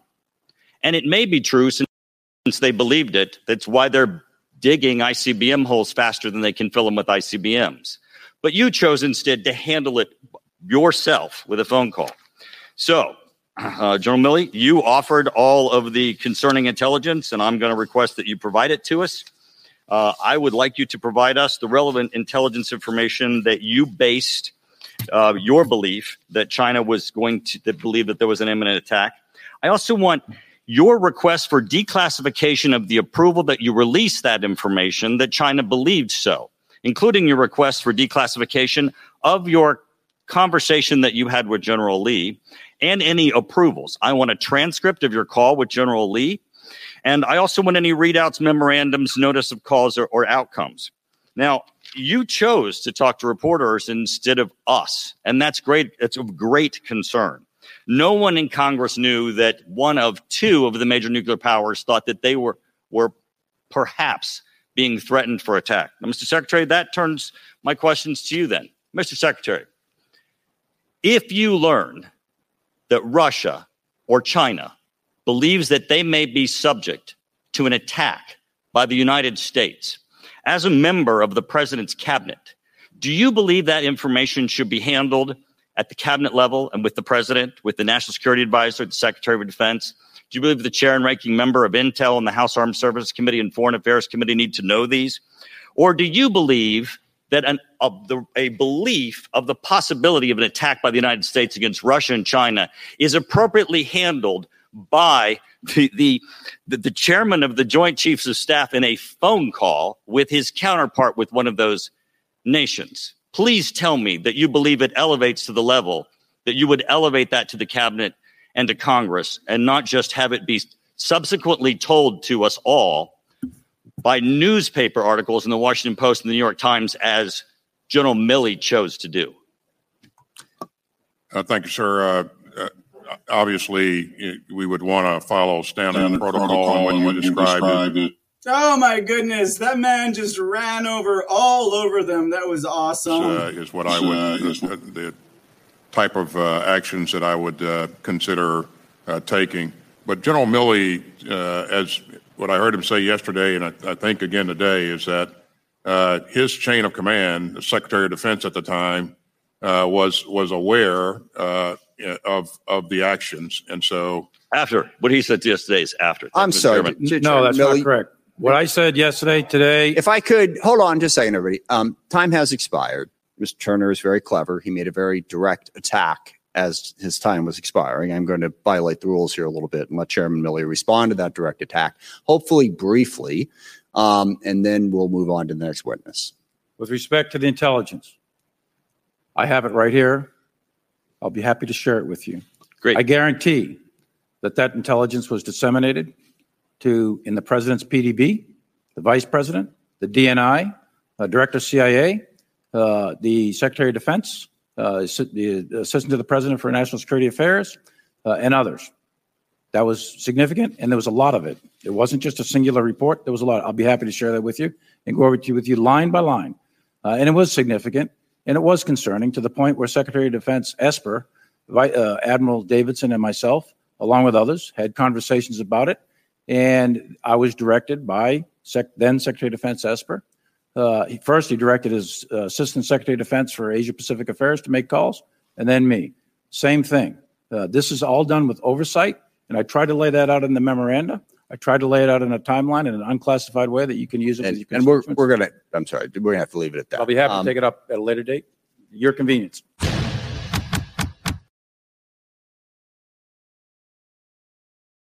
Ding, man, the drama. Oh my goodness, guys. I don't know if you guys caught any of that, but You know, Esper was a left-leaning hack, though. That's a thing. Like, this dude, he was deep state swamp creature, Esper was. That's why his butt got fired. Anyways, God, okay, all right. So I very exciting, very exciting.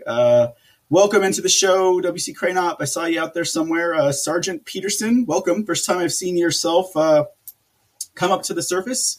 Good evening, and glad to have you part of the audience here today. All right, let's keep on moving along because we still got a little bit of ground to cover here in regards to the hearing. Because we're still talking about Milley. I told you this is what Milley wanted. That's what these flamers are into. And I can say that because, you know, if you know the show, you know. Let's talk a little bit because they got into this topic also. Here we go again. Two swamp creatures, sorry, it's just you guys don't know the half of it. Okay, like Million Pelosi. There you go. It is it is the Queen Mother and the little flaming son. Okay, so during this hearing, also because it was the Victoria Milley show when it began, right, or throughout almost the whole thing. Forget about Afghanistan. We got to talk about Milley and the color of his pink panties today. Will he be wearing that tutu? Milley also he explained about how he had received his phone call from Hoods Pelosi. That's an old nickname we have for Piglosi here at the C Report. Now, Hoods Pelosi and her inquiry about the president's ability to launch nuclear weapons. Now, you guys probably remember this story, and you guys probably remember seeing it like on the air when they were talking about Pelosi talking with Milley, asking if he could launch because he was crazy, and he was assuring her, and we're all kind of sitting there like, why are they even having this conversation? Oh, they're trying to take away the nuclear code from him, or all that stuff. Like you guys remember this. I know you guys remember it, right? So this surfaces again, of course, because of that dumb book that Milley just had to be a part of, right? Now, he said this in regards to that about the president's ability to launch nuclear weapons. He said, "I sought to assure her that nuclear launch is governed by a very specific and deliberate process." And 2 days after, the the January 6th false flag riots at the Capitol, Victoria Milley spoke to Speaker Hoods Pelosi, who was growing increasingly concerned about President Trump lashing out and using military force. Even though, Lloyd Austin already had the 10th Mountain Division in his back pocket. He was already teaching them all about gender equality and how to be gay in the Navy or in the Army and how to accept it and how to turn into a woman. Okay, we already saw those videos, guys. I don't know if you were here for that show, but that's probably like back in July. Okay, so according to the book that Milley was so intent on paying attention to, as opposed to paying attention to what was going on in Afghanistan, it said this in regards to Milli Vanilli and Piglosi's conversation. It said, "This is bad." Now, this is Piglosi speaking. "This is bad, but who knows what he might do. He's crazy. He's crazy. He's been crazy for so long, a long time. So don't say you don't know what his state of mind is." Okay, that was Piglosi. To which her son, General Milley, says, "Madam Speaker, I agree with you on everything." Okay, so General Milley, who as President Trump's top military advisor, tried to reassure Piglosi that he could stop President Trump, which is, kind of putting himself into the chain of command. General Milley is to have said, according to this book, "The one thing I can guarantee is that as the chairman of the Joint Chiefs of Staff, I want you to know this is in your heart of hearts. I can guarantee you 110% that the use of military power whether it's nuclear or a strike in a foreign country of any kind, we're not going to do anything illegal or crazy. And I really don't believe that this man speaks in such fluid, complex sentences. But apparently that's what he told her, or at least it's some version of what he told her. He also offered similar assurances, again, to his Chinese counterpart that same day. And after speaking with Nancy, he convened a meeting in the war room at the Pentagon with the military's top commanders, and he told them that he wanted to go over the long-standing procedures for launching a nuclear weapon. The general also reminded the commanders that only the president could order such a strike, but that he, General Victoria Milley, in the closet, needed to be directly involved. He said to them, according to this book, "The strict procedures are explicitly designed to avoid inadvertent mistakes or accident or nefarious, unintentional, illegal, immoral, unethical launching of the world's most dangerous weapons," which, again, I think if you were there in the war room, he probably did not say that sentence exactly. And then he went around the room and asked each of those officers to confirm that. Guys, really, when I think about Hoods Pelosi, Nancy Pelosi, whatever you want to call her, Skeletor, and woke Victoria Mark Milley, all I see is a in-the-closet flamer and a fag hag. I mean, he's reassuring her like a den mother fag hag. Like, I promise you, Mama, we're not going to blow anything up. Madam Speaker, I agree with you 110%. Like, it's terrible. Oh my goodness. This stuff is ripe for comedy. I'm telling you. I think only 1/3 of America would get it, but hopefully they would be in the audience. Anyways, okay. All right, let's move on.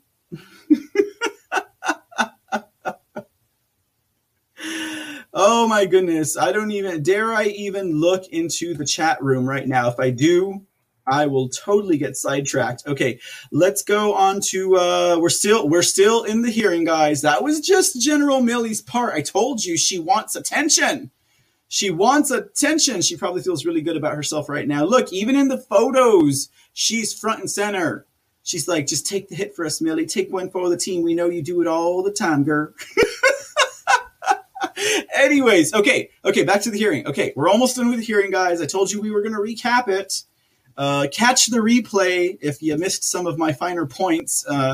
Okay, so both Mackenzie and Milley confirmed under oath. Mackenzie's the third one in the shroud way at the end, that they recommended against illegitimate Joe Biden's withdrawal timeline, and they warned of an impending collapse of the Afghan government. Now, I'm sure you all probably know and or realize it's probably been run into the ground that, who's telling the truth here? You have these fellows under oath, and you have someone who is in the most highly respected office in the world. Not that the person who is occupying that office is highly respected, but the office is supposed to be highly respected. Now, their statements clearly contradict those of illegitimate Joe Biden's previous claims that no one told him at least to keep 2,500 troops in Afghanistan. Defense Secretary Darth Lloyd Austin, as well as who knows who Mackenzie is down there at the bottom, also said that illegitimate Joe Biden waited 10 days after Kabul fell to ask for an assessment on the August 31st withdrawal deadline. According to the Wall Street Journal, the top generals told Biden to keep 2,500 troops on the ground while they evacuated Americans and Afghan families. From the Wall Street Journal, The president's top generals, including chairman of the Joint Chiefs of Staff, Army General Mark Victoria Milley, urged Mr. Biden to keep a force of 2,500 troops, the size he inherited while seeking a peace agreement between warring Afghan factions, to help maintain stability. Defense Secretary Darth Lloyd Austin, who previously served as military commander in the region and on the board of Raytheon, said a full withdrawal would not provide any insurance against instability. In a series of meetings leading up to his decision, military and intelligence officials told Mr. Biden that security was deteriorating in Afghanistan, and they expressed concerns both about the capabilities of the Afghan military, and we all know about the Afghan military, and the Taliban's likely ability to take over major Afghan cities, which they were already doing prior to the withdrawal. Mr. Biden, however, was committed to ending the United States military role in the country.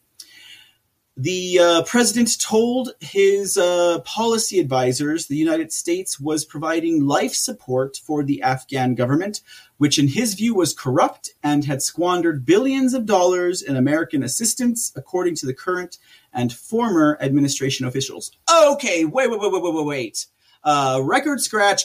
What did they just say? Okay, did Biden really say this? Did Lion Hayden Biden really say this? Did he really say this? He told his policy advisors that the United States was providing life support for the Afghan government, which we know was true. And in his view, the Afghan government was corrupt and had squandered billions of dollars.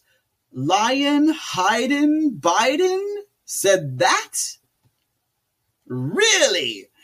Really, Joe? Did you really say that, Joe? I want to see the transcripts. I want to see the transcripts right now. I don't think he said that crap. What are you talking about? That's our stance right there, guys. We know about that. We know that Afghanistan was where they were the massive money laundering country for all of the main players in the globalist regime, all the crown colonies. Everyone was laundering their money through all of the intelligence agencies. They were all laundering their money through Afghanistan. Corrupt as the day is long. On the summer equinox, like long day. Okay, sun's going to be out forever that day. It's probably be out another hour or two than it normally is. And yet, according to the Wall Street Journal, Biden told his advisors that that's why he wants to pull out. He wants to pull out of Afghanistan because it is one of the most corrupt money laundering units in this world. But he wants to leave them billions of dollars in equipment, and he wants to leave them stacks of cash on pallets. That makes no sense, ladies and gentlemen. And if Chewbacca lives on the moon with the Ewoks, it makes no sense. I call to acquit. All right, so here we go. And that was also according to current and former administration officials. So I can understand the former administration officials saying something that, because after all, the former administration are probably the ones who assessed this properly to begin with. Anyways, okay, so apparently Biden had to pull out quickly before he inherited a corrupt baby. Okay, so it says here, getting back to the Wall Street Journal, he wanted to reorient American foreign policy onto what he sees as more pressing international matters, including competition with China and domestic issues, including infrastructure and battling COVID, which all makes sense for what the Joe Biden and his junta are trying to do, make friendly competition with China, right? And provide for domestic issues in infrastructure by ignoring it and passing a whole bunch of critical race theory laws and, gender bender laws and all this other stuff. And it says here, who cares what Joe said? Anyways, okay, it was just a quote from Joe. But the article did note that Joe Biden hit at Camp David as the Taliban seized control of the presidential palace of Kabul. Biden, according to these men who testified the last 2 days, did not listen to his military advisors, and Bagram Air Base was closed in early July. Okay, early July. Now, guys, for purposes of documenting treason, I would advise you to put on your Patriot colored goggles and get out your barf bags. We're doing this. I'm trying to... Okay, well, let's just do this. Okay. Brace yourselves, ladies and gentlemen, and members of the podcast audience. We're going to air this interview between two of the biggest pukes in the world. One, George Stephanopoulos, and illegitimate joke, go sniff your granddaughter's hair, sleep with your nephew, and be a pedophile creep Boyd all around. Our beloved false president himself, for the first time on the screens of the C Report.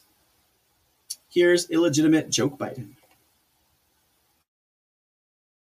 Interview since the U.S. troop withdrawal from Afghanistan. And George, we know you pressed the president on the aftermath of that withdrawal, those frantic scenes at the Kabul airport, thousands of Americans and Afghans desperate to escape as the Taliban tightens its grip. Yeah, that's right, Amy. And the president promised for the first time that the U.S. military would stay as long as it takes to get all Americans out. He was also defiant, insisting we had to get out now, admitting no mistakes. Back in July, you said a Taliban takeover was highly unlikely. Was the intelligence wrong, or did you downplay it? There was no consensus. You go back and look at the intelligence reports. They said that it was more likely to be sometime by the end of the year. You didn't put a timeline out when you said it was highly unlikely. You just said flat out it's highly unlikely the Taliban would take over. Yeah. Well, the question was whether or not the idea that the Taliban would take over was premised on the notion that somehow the 300,000 troops we had trained and equipped was going to just collapse. They were going to give up. I don't think anybody anticipated that. Senator McConnell said it was predictable the Taliban was going to take over. Well, by the end of the year, it said that was a real possibility. But no one said it was going to take over then when it was being asked. When you look at what's happened over the last week, was it a failure of intelligence, planning, execution, or judgment? Look, I don't think it was a failure. Look, it was a simple choice, George. When the Taliban, let me put it another way.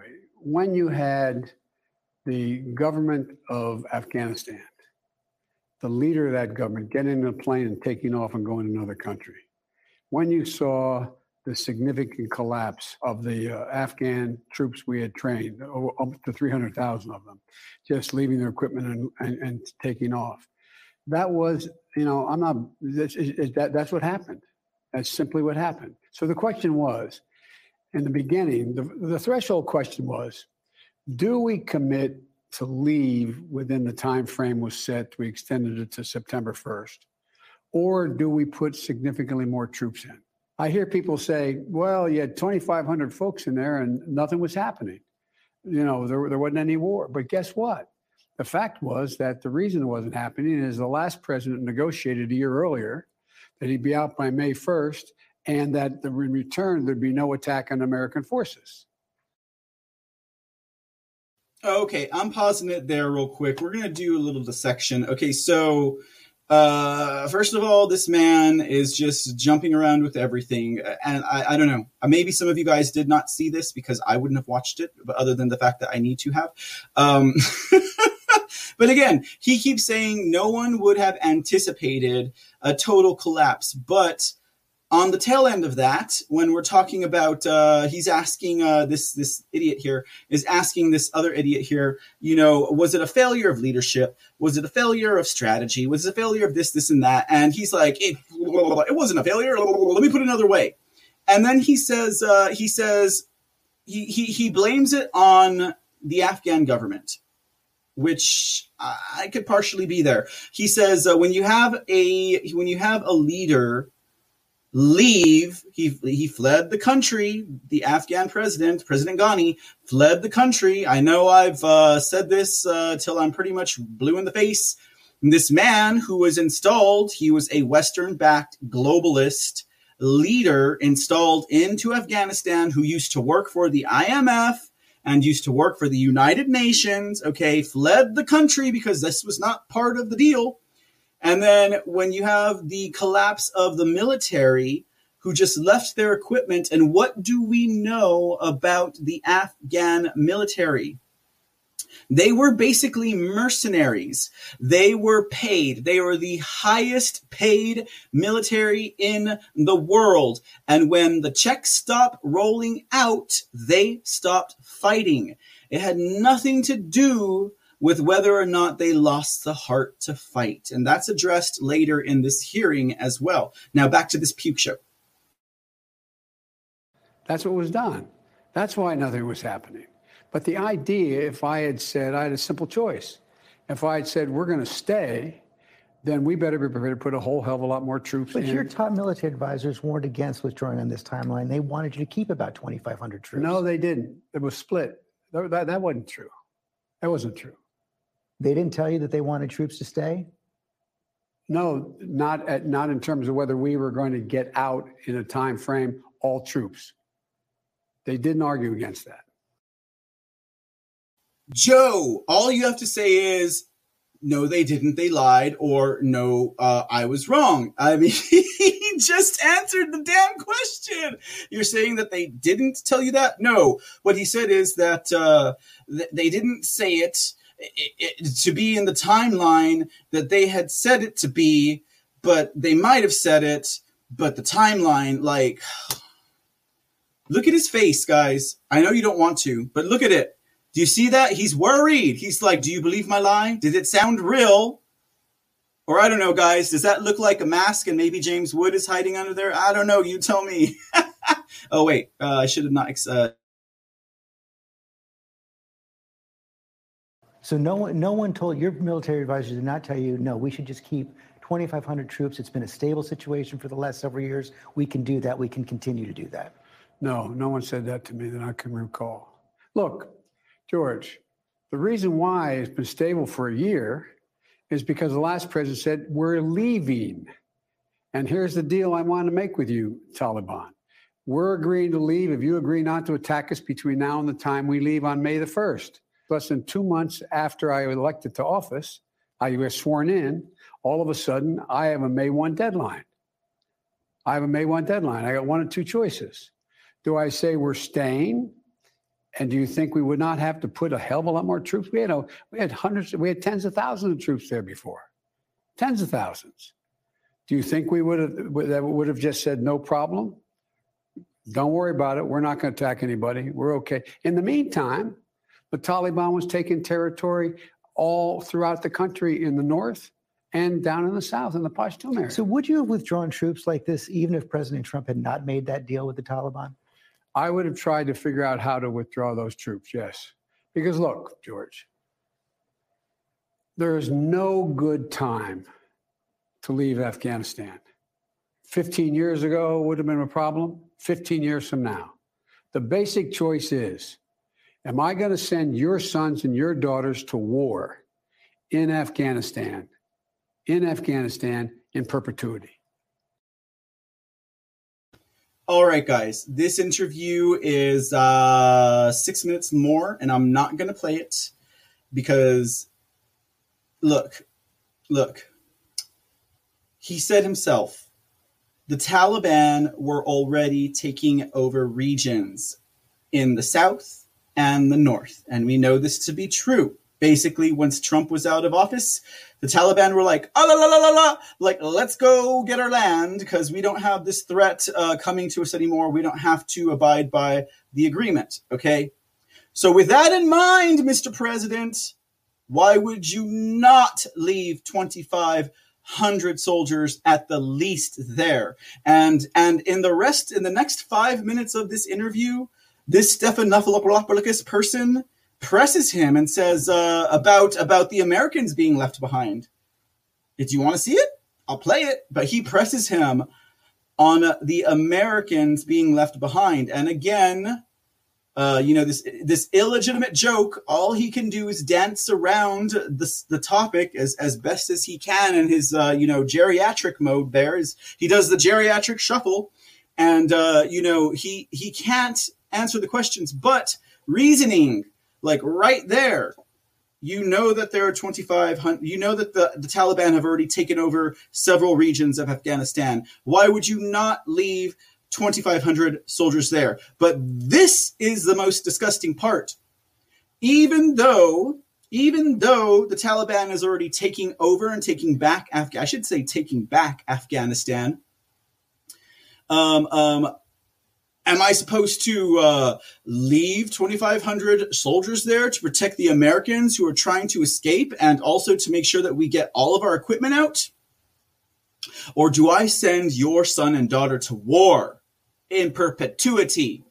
Never mind the fact that this freaking hypocrite voted to go into Afghanistan to begin with. President-elect Biden, you already chose to send the sons there. You damn fool. Like, he already sent him there. And now he wants to use the what? Some kind of emotional, like a card in order to play on the heartstrings of all of the people who are just like wallowing in the disbelief that they see that this man is just giving us on. He is pure disbelief because we don't believe him. None of us have any confidence in this fool. None of us have any I know we don't, but I'm saying we don't have confidence in this idiot, this man, this idiot, this fool. Like, I cannot believe it. I guess it was a fine time to bring the joke on screen. But I'm telling you guys, that's pretty bad. That's pretty bad. So I will spare you the remainder of the 6 minutes of this interview, but I think it highlights pretty well. We get back down to it, guys. Is the man truly incompetent? Is it an act? It could be any of those things, quite honestly. But one thing is for sure, if it is indeed incompetency and incontinence, he's going to get off easy for what he deserves. Okay. All right. Justice may it be served. That's all I got to say about that. Thank you guys again for tuning in. We're almost done with the hearing, and we got one more topic du jour for tonight, and we will be done. I think we'll be done a little bit early tonight. Sean Joe, thank you for gifting the cookies. Appreciate you, sir. And WC Cranop, gifting that can of, it's got to be a can of Pepto-Bismol because the man always seems to lose his dinner every time. It repeats on him here at the C Report. I can't help that you're 2 hours behind me, sir. Cannot help it, but I hope your dinner was so good it tasted good twice. Anyways, all right, guys, let's move along. I told you we were going to recap this hearing, guys. I hope this has been at least somewhat mildly entertaining, if not informative. And let's see what we got here. We got the three losers back on the screen. Don't forget, guys, I'm fundraising this week for my trip to Las Vegas in October for the Patriot Roundup, actually the Patriot Double Down happening in Las Vegas, where we will have several speakers and other Patriot events. And we will be live and in person covering the event, hopefully garnering some interviews as well as bringing you some special treats du jour. Donations by way of Gold Pill, Cash App, or PayPal are most definitely appreciated. Okay, and with that said, what do we got next for you guys about this hearing? Okay, we went over the Biden stuff. I can't believe he said that. Send your sons to war. You voted for them to go to war, you fool.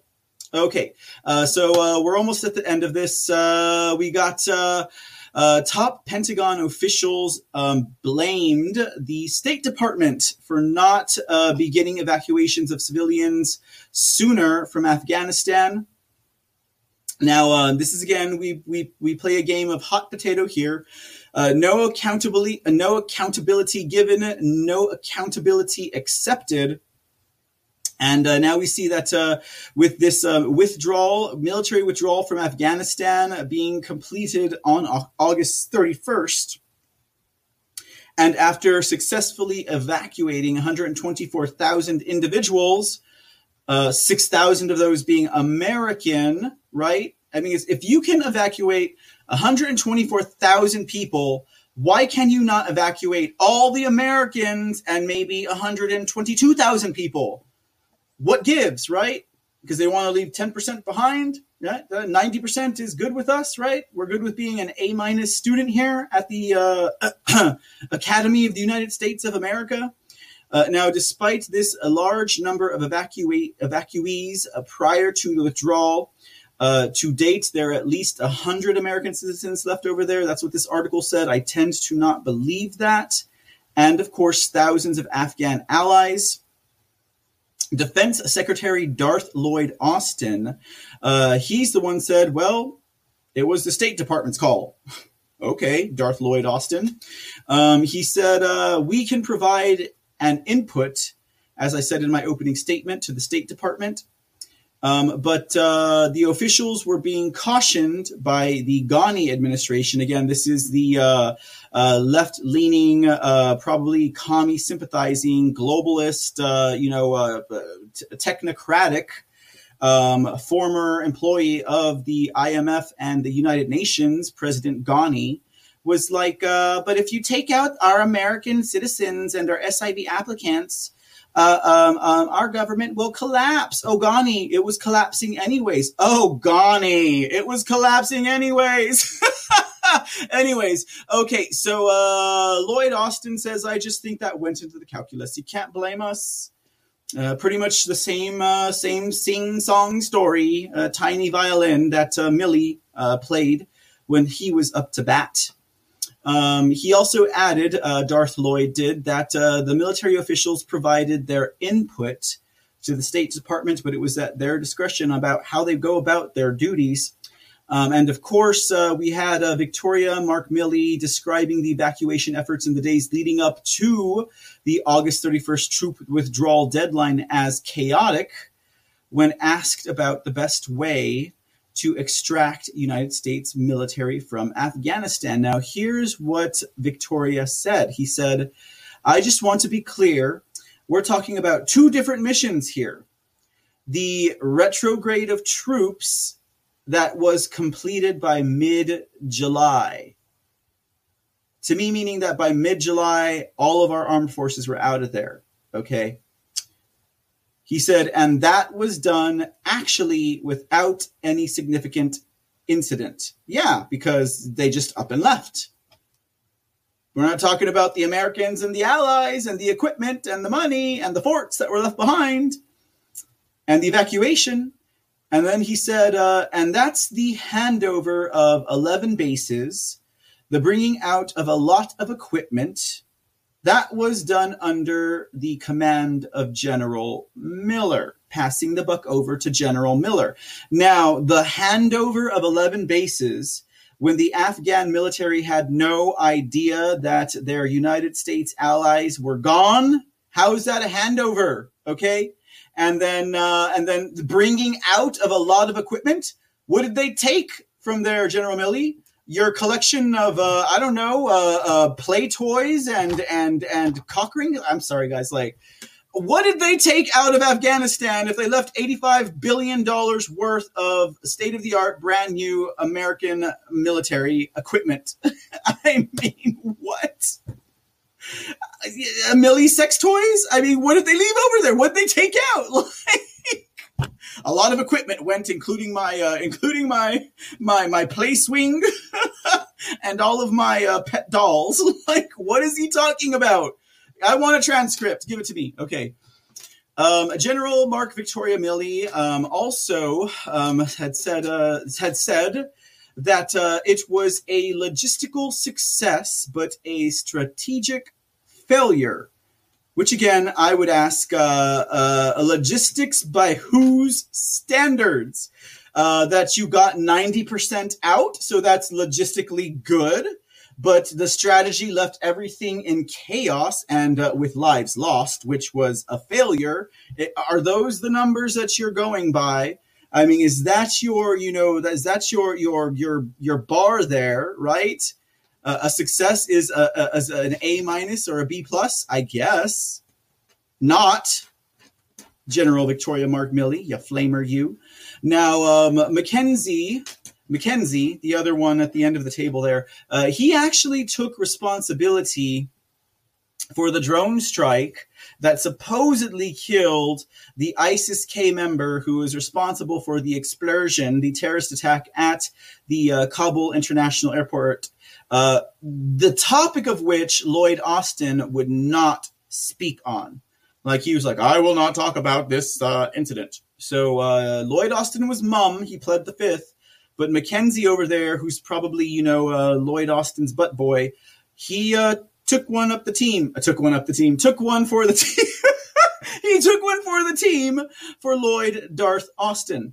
Mackenzie took responsibility, which is something that's a lot right there. And I'm not giving him props. I'm saying, why is this guy not being court-martialed? Because it killed 10 Afghan civilians, and that included 7 of those being children, okay?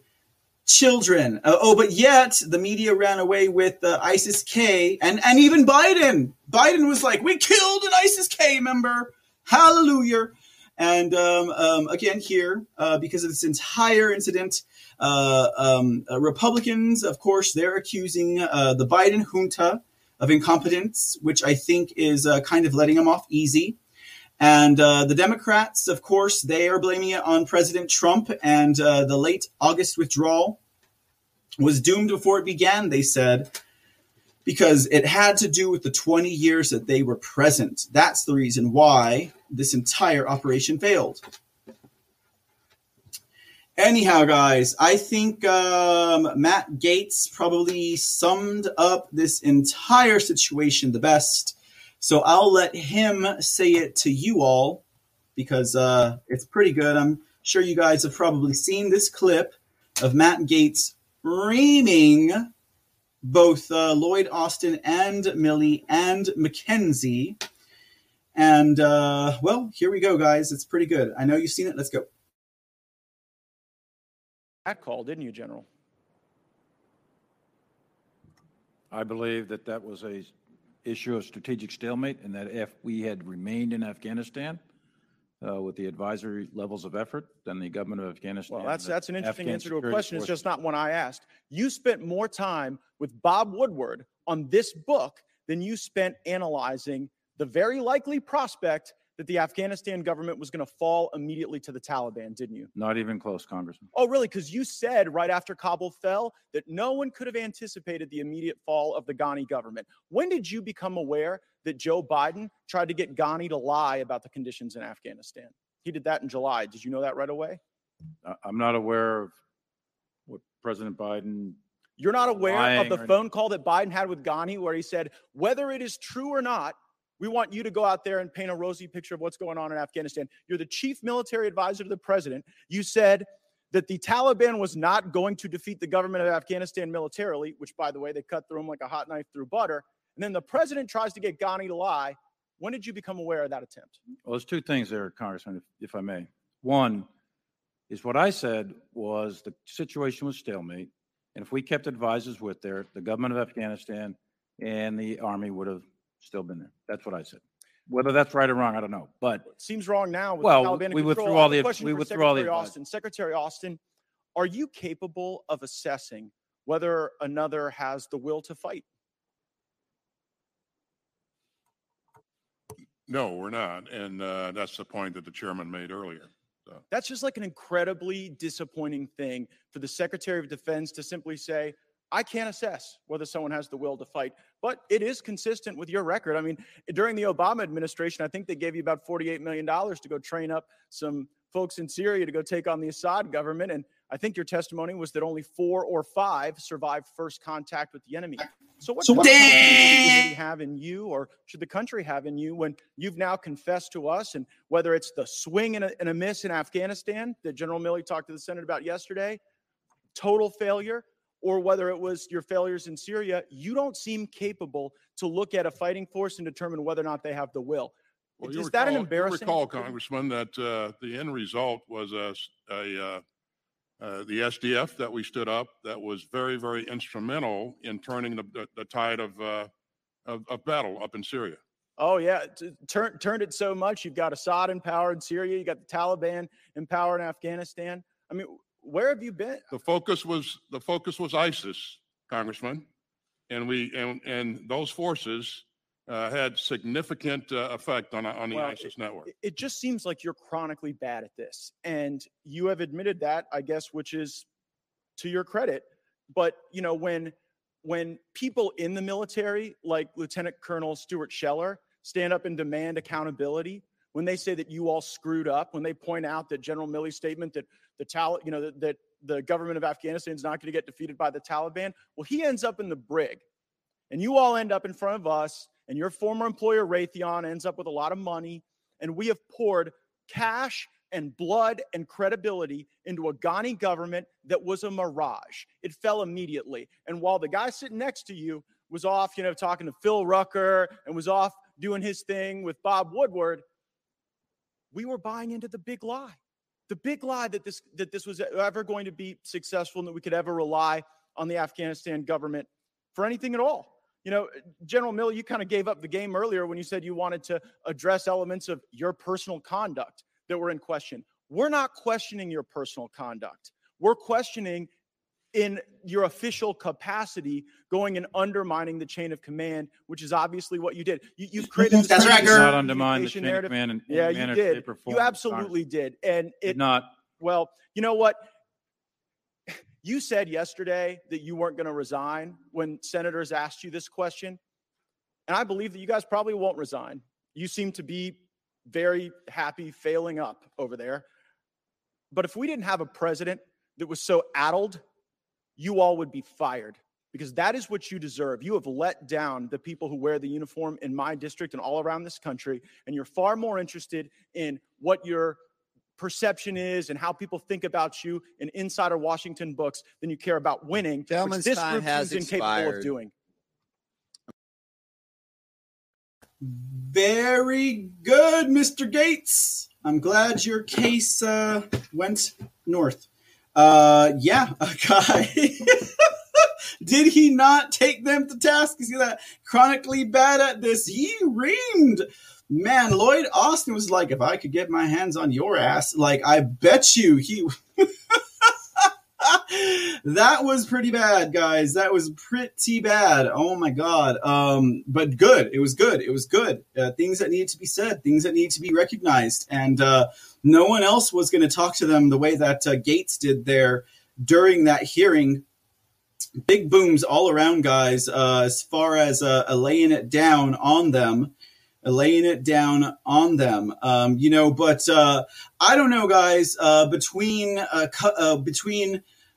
watching the news and the coverage of what was going on in Afghanistan and all of the little geopolitical, musings about that area, and then also considering everything that we have seen through this hearing, again, the Senate Committee on Armed Forces over the withdrawal from Afghanistan.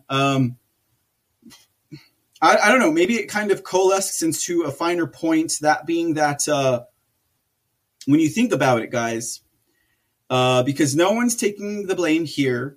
They're passing the buck to Biden. Biden's passing the buck to them. They're passing the buck to the State Department. And no one will get fired. No one will resign. No one will get court-martialed. None of that, right? No one will get impeached, right? It does not seem... Well, I don't know. We'll see. Because, What they say, Kamala's coming up now. So maybe this is something that I shared was the purpose of Afghanistan, as one of the tiers of what they did in Afghanistan was the exit way for Biden to go out and for them to bring in Kamala. I don't know if that's what's going to happen, but at this point, that is not yet ruled out. Okay, but in general, about this whole debacle, if you think about it, the globalists, all of the globalist slave nations, if you want to call them that, because that's what they are, right? Even though they don't realize that they're slave nations, or at least the heads of those nations don't realize that they are slave nations. United Kingdom, all the crown colonies, greater Europe, all of that. They don't realize it, but they are. We know that they are. What have they done to America? What have they done to America? What is it that President Trump corrected in his 4 years in office, optically speaking? They didn't just take advantage of our country. They did not just take advantage of American taxpayers. They did not just take advantage of America. These people were raping America for decades, right? We're paying for their defense. We're giving them our military for their defense. We're giving them non-military aid. We're supplying them with food and clothes and waters and a security guard.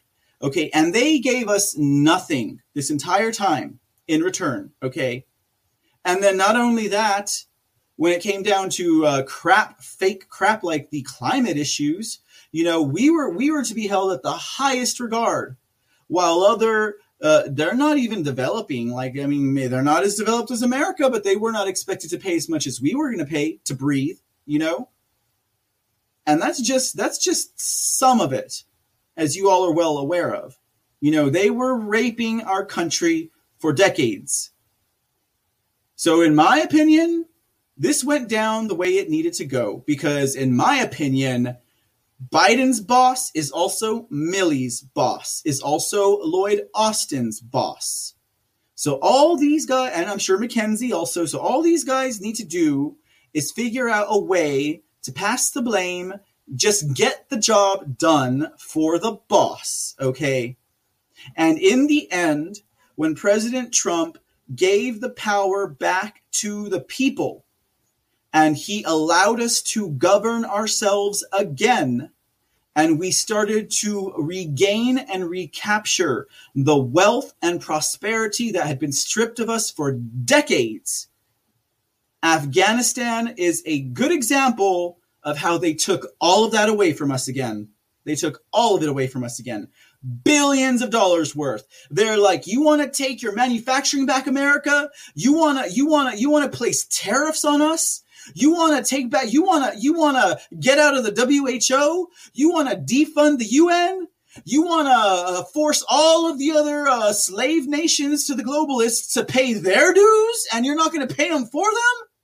We're going to take all of this from you in Afghanistan, and Joe Biden is going to give it to us wrapped in a bow, and that bow is probably going to be what? Baby blue, or what is the color, guys? I don't know. I'm out of my mind on this already. So, in closing, ladies and gentlemen, on this hearing, a few things that we can take away, if not answers to what actually happened and who should be held accountable, because Lord knows that they're not going to figure it out in a timely manner. The war on terror is not over yet, guys, and nor is the war on Afghanistan. Both Milley and Mackenzie acknowledge that while there are no more troops on the ground in Afghanistan, neither the war on terror nor the war in Afghanistan are over. Senator Tom Tillis, who's a Republican from North Carolina, he asked them if either military effort was finished, and both of these generals said no. The globalists are still going to get their wars out of this. In fact, McKenzie said, the war on terror is not over, and the war in Afghanistan is not over either, quote unquote. Military leaders advocated to keep troops in Afghanistan. Now, that's the clincher that will perhaps see Joe Biden's grand exit, and it's probably going to be 25th Amendment by now, okay? I mean, impeachment. We keep hearing it. We keep seeing good-hearted or good-willed Republicans bringing it up.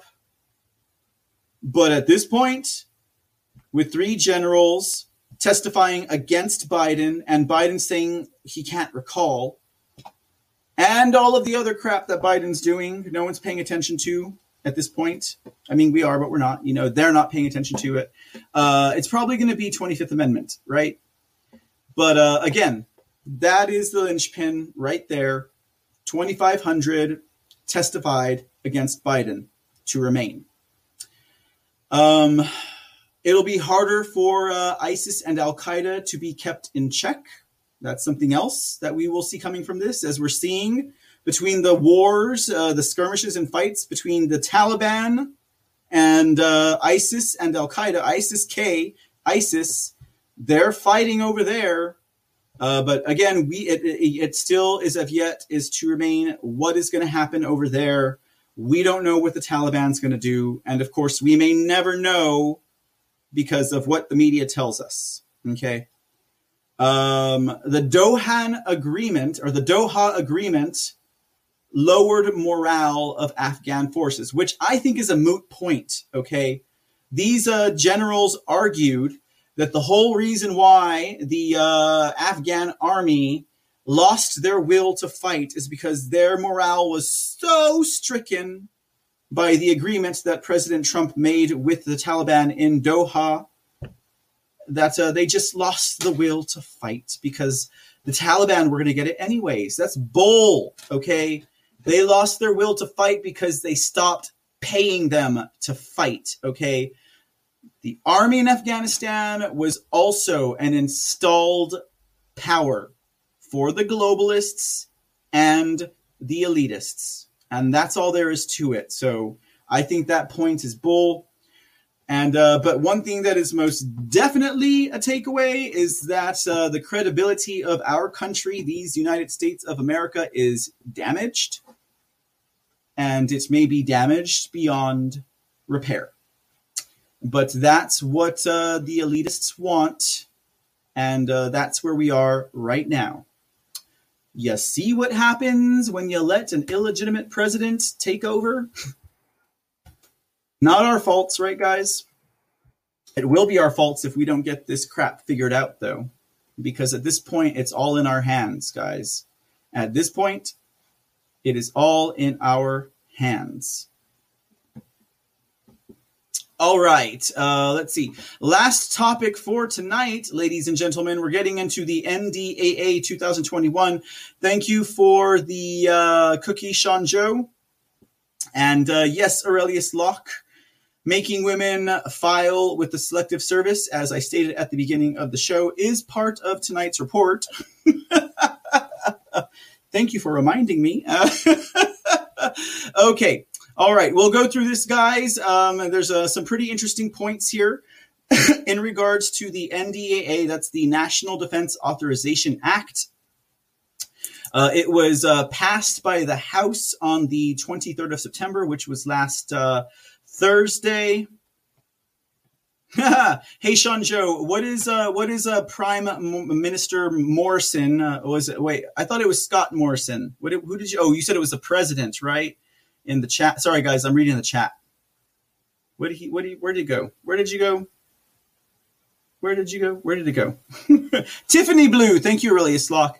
Those things just don't come to my mind quite as quick as I would like them to. Oh, President Morrison. Oh, no, it's Scott Morrison, yeah. Is it president or prime minister? I don't know. I thought it was a prime minister. What is he saying? Should we tune in? It might be important. He might be calling for the, I don't know, the mass incarceration of all Australians that choose not to get a vaccination. That's the kind of thing that can't wait till an international news day, you know. Okay, tell you what, we're going to talk about the NDAA because that's what's on the show header. Okay, all right, let's let me focus again at least. Okay, back to the NDAA. Where are we at? National Defense Authorization Act of 2016 passed on Thursday the 23rd by the House. Voted to approve the National Defense Authorization Act for fiscal year 2022 with wide bipartisan support, which might surprise some of you guys when you figure out what's in this bill. The bill basically, for those of you who don't know out there, it sets the guidelines for defense policy, and it also authorizes spending in line with the Pentagon's priorities, although it does not appropriate the spending itself. So it says you get this much money, but we're not going to tell you where to spend it.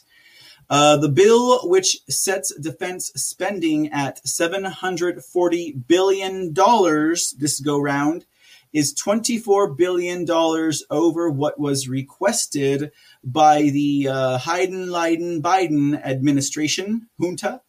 And now it is to head to the Senate. Okay, now, first thing we're going to do, guys, is talk about some of the provisions of the 2022, I was saying 2021, of the 2022 NDAA.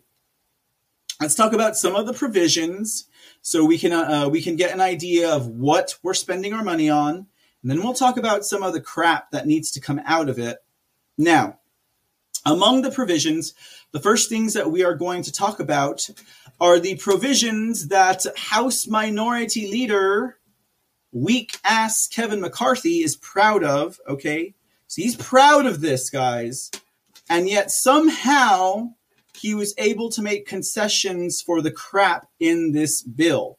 We're going to talk about that, okay? So let's see here. He was most proud of the fact that the NDAA authorized 2.7% pay increase for service members, and also that it prohibited a dishonorable discharge for service members who declined a COVID vaccine. I actually like that point.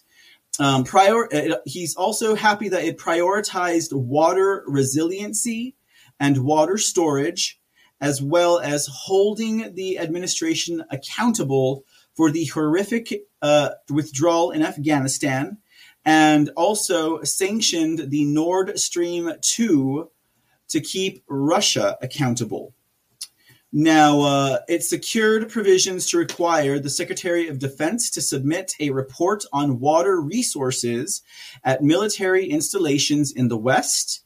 This provision would help the military departments make wise decisions to ensure efficient management and storage of water and to model future requirements. There was also a provision to waive the waiting period for certain military retirees to be employed at any major range and test facility bases, which would include Edwards Air Force Base and the Naval Air Weapons Station at China Lake, and also to retain critical knowledge of defense missions and capabilities, which is why they would not be required to be put on a waiting list. In regards to Edwards Air Force Base, it secured authorization for an additional $4 million for a total of $44 million when combined with fiscal year 2021 defense legislation for the Flight Test Engineering Lab Complex. The additional funds would enhance flight test capabilities and technology advancement to strengthen and modernize our military. It secured an amendment to include provisions to require the Secretary of the Air Force to submit assessments identifying opportunities for the AFRI, Rocket Lab to achieve the most cutting edge of technology to Congress for fiscal year 2023 and 2025. It also secured the provision as reoccurring biannual requirement to require the Secretary of the Air Force to submit assessments identifying opportunities for the Air Force Test Center to test advanced technology to enhance our nation's defense capabilities.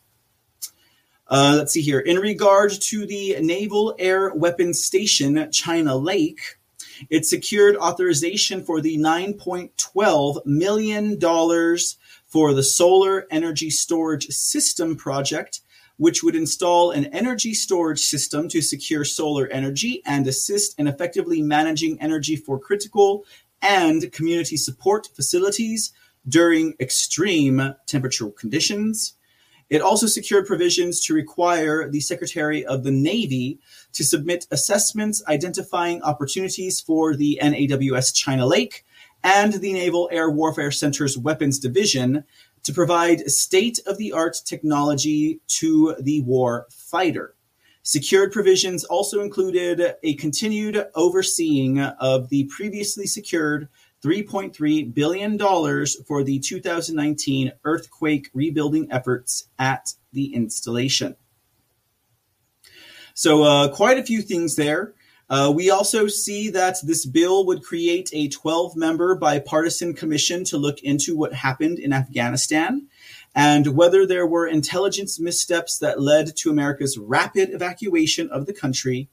And it would also require annual reports on the administration's handling of long-distance counter-terrorism efforts now that there are no longer forces on the ground there. The NDAA 2022 would also fund 13 new ships for the Navy, including 3 new Arleigh Burke class destroyers, and includes money for 85 F-35 fighters, funding for the ground-based strategic deterrent, the next generation ICBM, was protected against an effort from progressives to defund the program and keep the Minutemen 3 ICBMs working until 2040. 188 members voted in favor of the plan, which was not enough to slow GBSD program. The House language also includes a 2.7% pay raise for members of the military and sweeping changes to the sexual assault justice system. It also would require women to register for the draft for the first time, something expected to be backed fully in the Senate. Did you hear that, guys? It is expected to be backed fully in the Senate, right?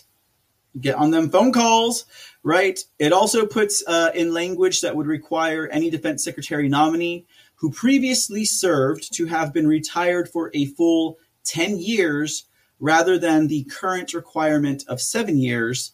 And that, of course, ladies and gentlemen, is because in back-to-back administrations, President Trump's and Biden's junta, we saw them submit and clear waivers for Mad Dog, I Run Around with the President of Greece, Mattis, and Darth Lloyd Austin, See Me Make Money for my former company, Raytheon. I'm part of the military-industrial complex.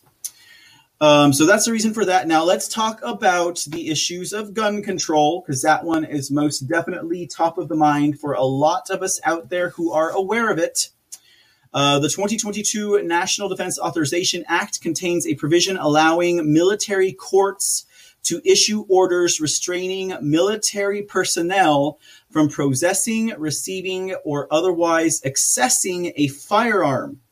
The 2022 NDAA, otherwise known as House Resolution 4350, contains the provision for prohibiting gun possession in Section 529, which is titled Authority of Military Judges and Military Magistrates to Issue Military Court Protective Orders. The provision appears under the subtitle Restrictions on Access to Firearms, contained in the directives for protective orders. It gives military courts the authority to prohibit gun possession via protective orders in 2 ways.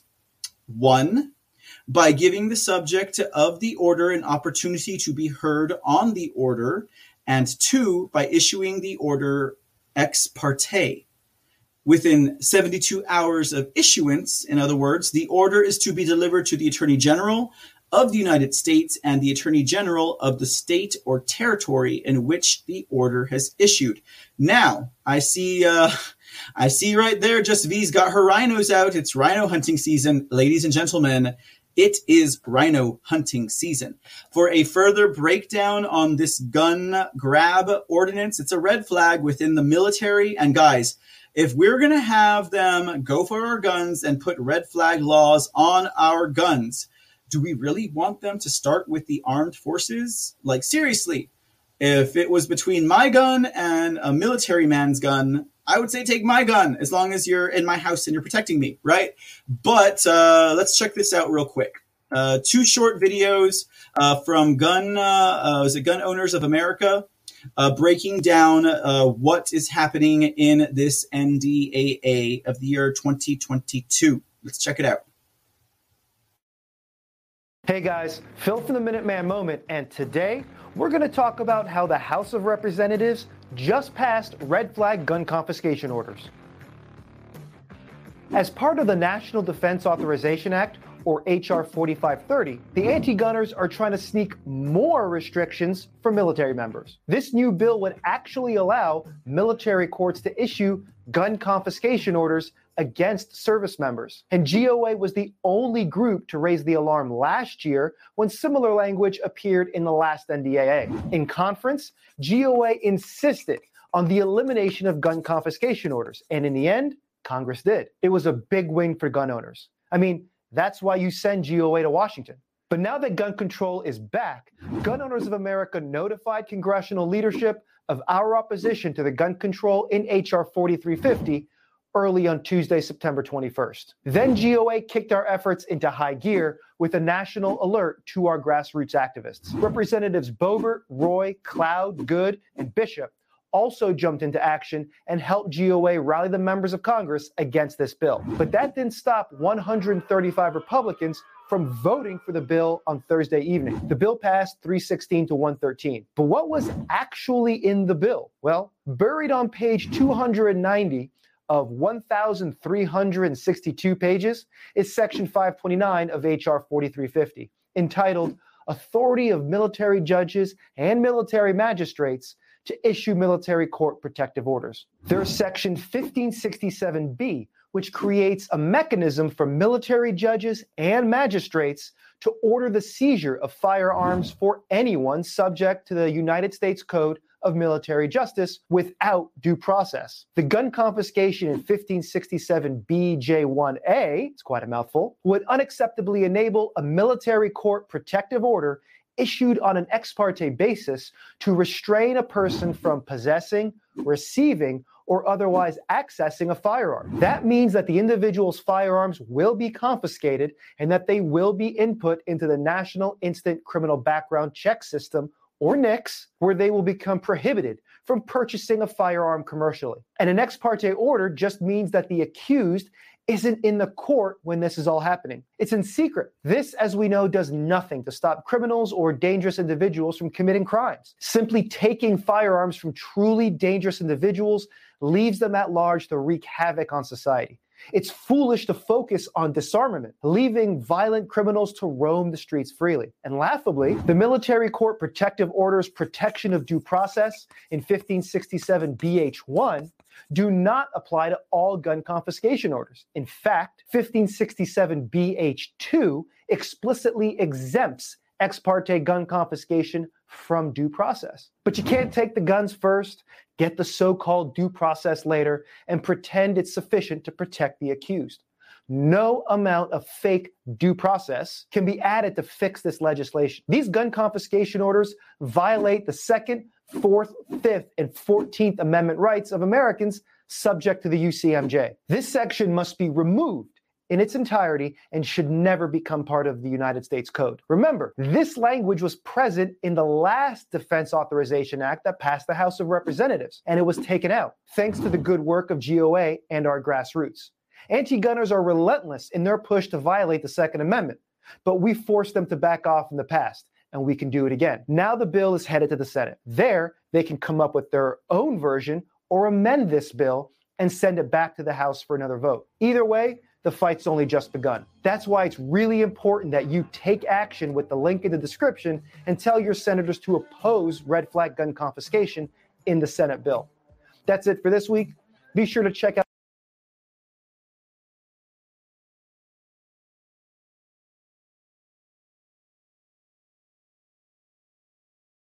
So I actually think this is going to be one of the favorite videos that we've done. All right, let's do this. Giddy up. Hey guys, Phil with the Minuteman Moment, and today we're turning our video on the House-passed version of red flag gun confiscation orders in the National Defense Authorization Act into a two-part series. Since we filmed part one, Gun Owners of America has been putting pressure on Congress by educating you, the public, the voter, the American citizen, about what happened. To recap, 135 Republicans of the House of Representatives voted for the NDAA. Within the NDAA was a provision for red flag gun confiscation.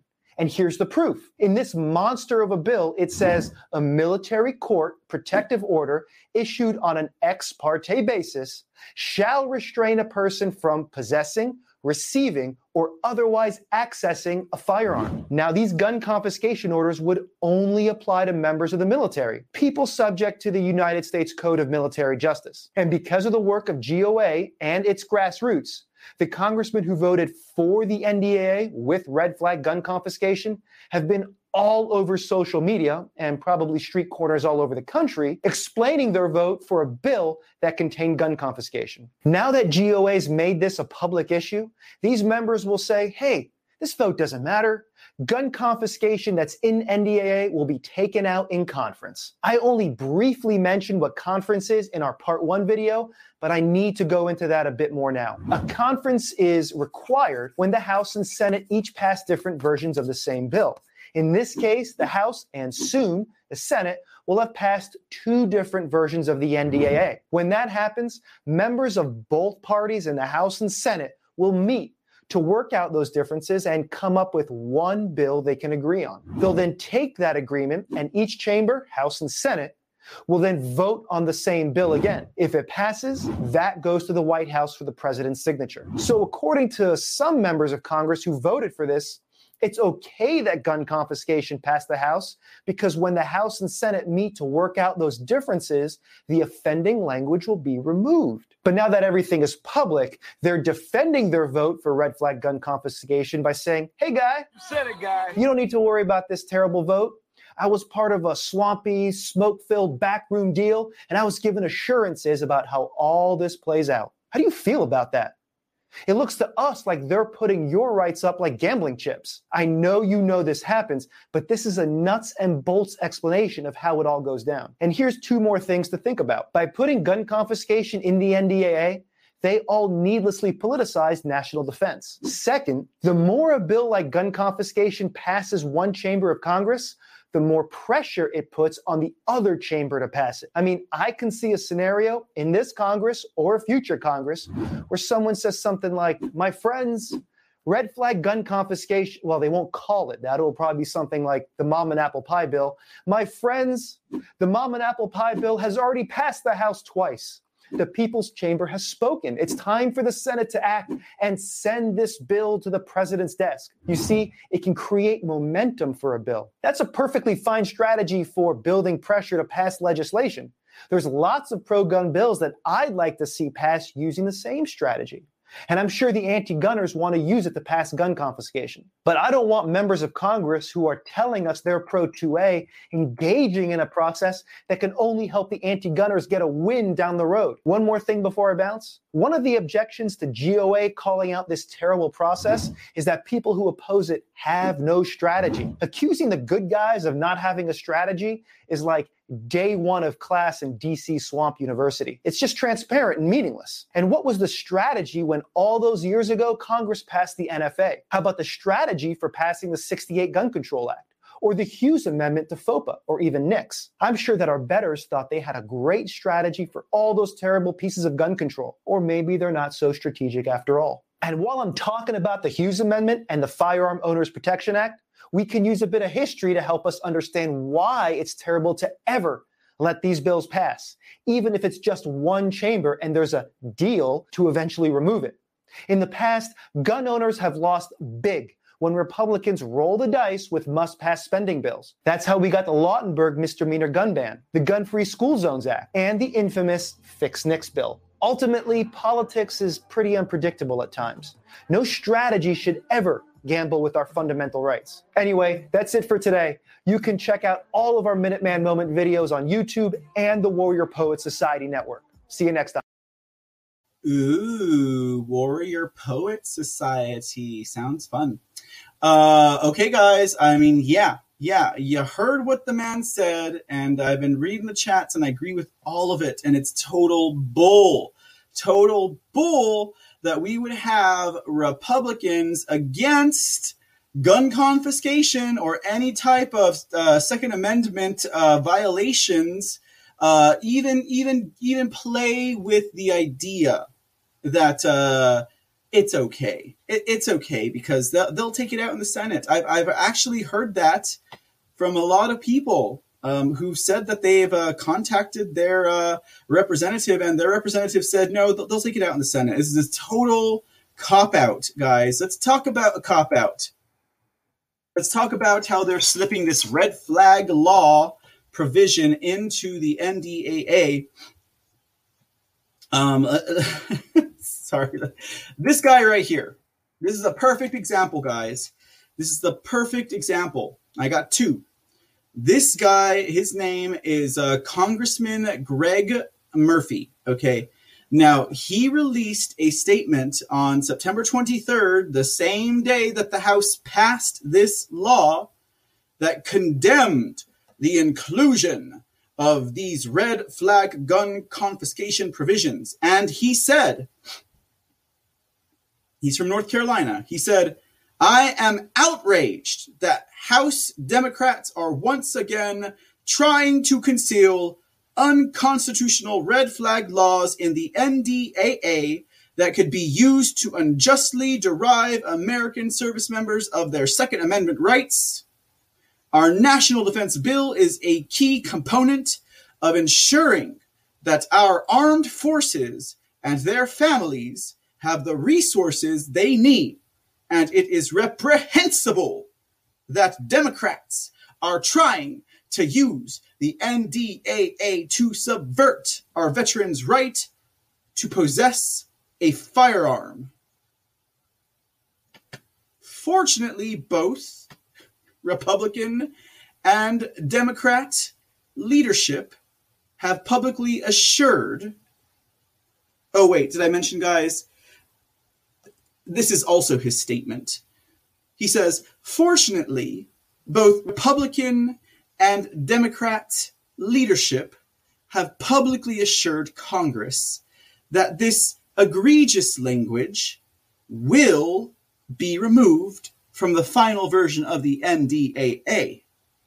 While I support the overall defense legislation as a vital pillar of Eastern North Carolina's defense footprint and look forward to its passage, I will work tirelessly within conference to ensure the law-abiding veterans' Second Amendment rights are protected from unlawful federal overreach.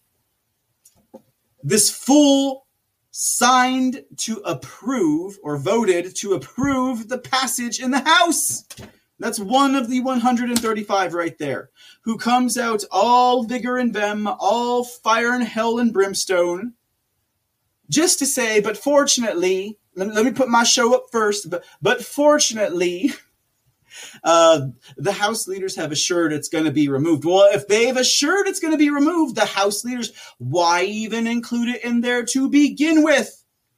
Why even play with it, guys?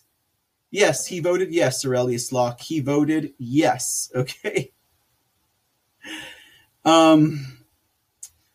It's insane, okay? Now, we do have, and actually, my story's a little jostled here. Let me jump ahead over here. Boop. Boop. Right? It's Joe Biden. Okay, sorry, guys. Boop. Boop. Okay. All right. So pictured here, ladies and gentlemen, two representatives again We have Richard Hudson of North Carolina, and we have Stephanie Bice of Oklahoma.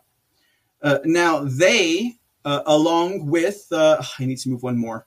They, along with 161 other representatives, are fighting to remove this statute from the NDAA. Let me grab the statute real quick. It's right here. Okay, so I can share it with you. Okay, cool. All right, and we're almost done, guys. We got about, I don't know, maybe 10 minutes left, and we'll call it a wrap.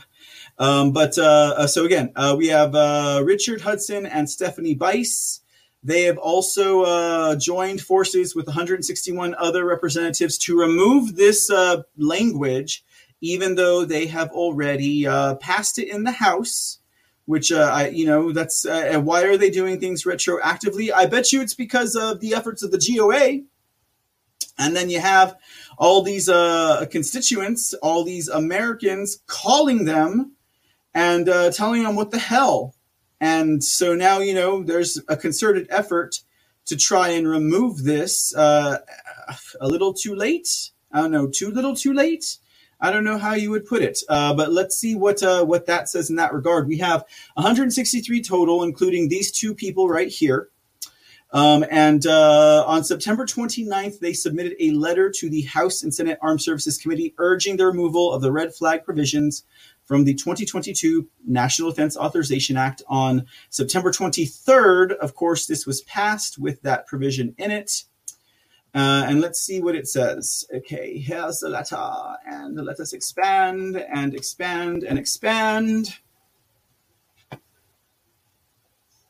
All right, and it says, as you begin the conference committee process to reconcile the House and Senate versions of the National Defense Authorization Act for fiscal year 2022, we write to strongly urge you to strike Section 529 of the House's version, H.R. 4350. We are greatly concerned that if enacted, Section 529 would violate the Second Amendment rights of our nation's brave service members by allowing military judges and magistrates to issue military court gun confiscation orders. Even more concerning, under this provision, such an order could be issued by a military court on an ex parte basis, meaning the order could be issued without the service member even being present in court to defend himself. We believe this is a serious breach of due process that demands your full attention. Every single day, brave American service members serve in harm's way to defend our nation, our way of life, and the very constitutional rights that Section 529 would erode. This dangerous provision must be excluded from the final package, and again, we ask for your support to strike Section 529 of H.R. 4350. Sounds so nice and purty, don't it? So they're working to do that now.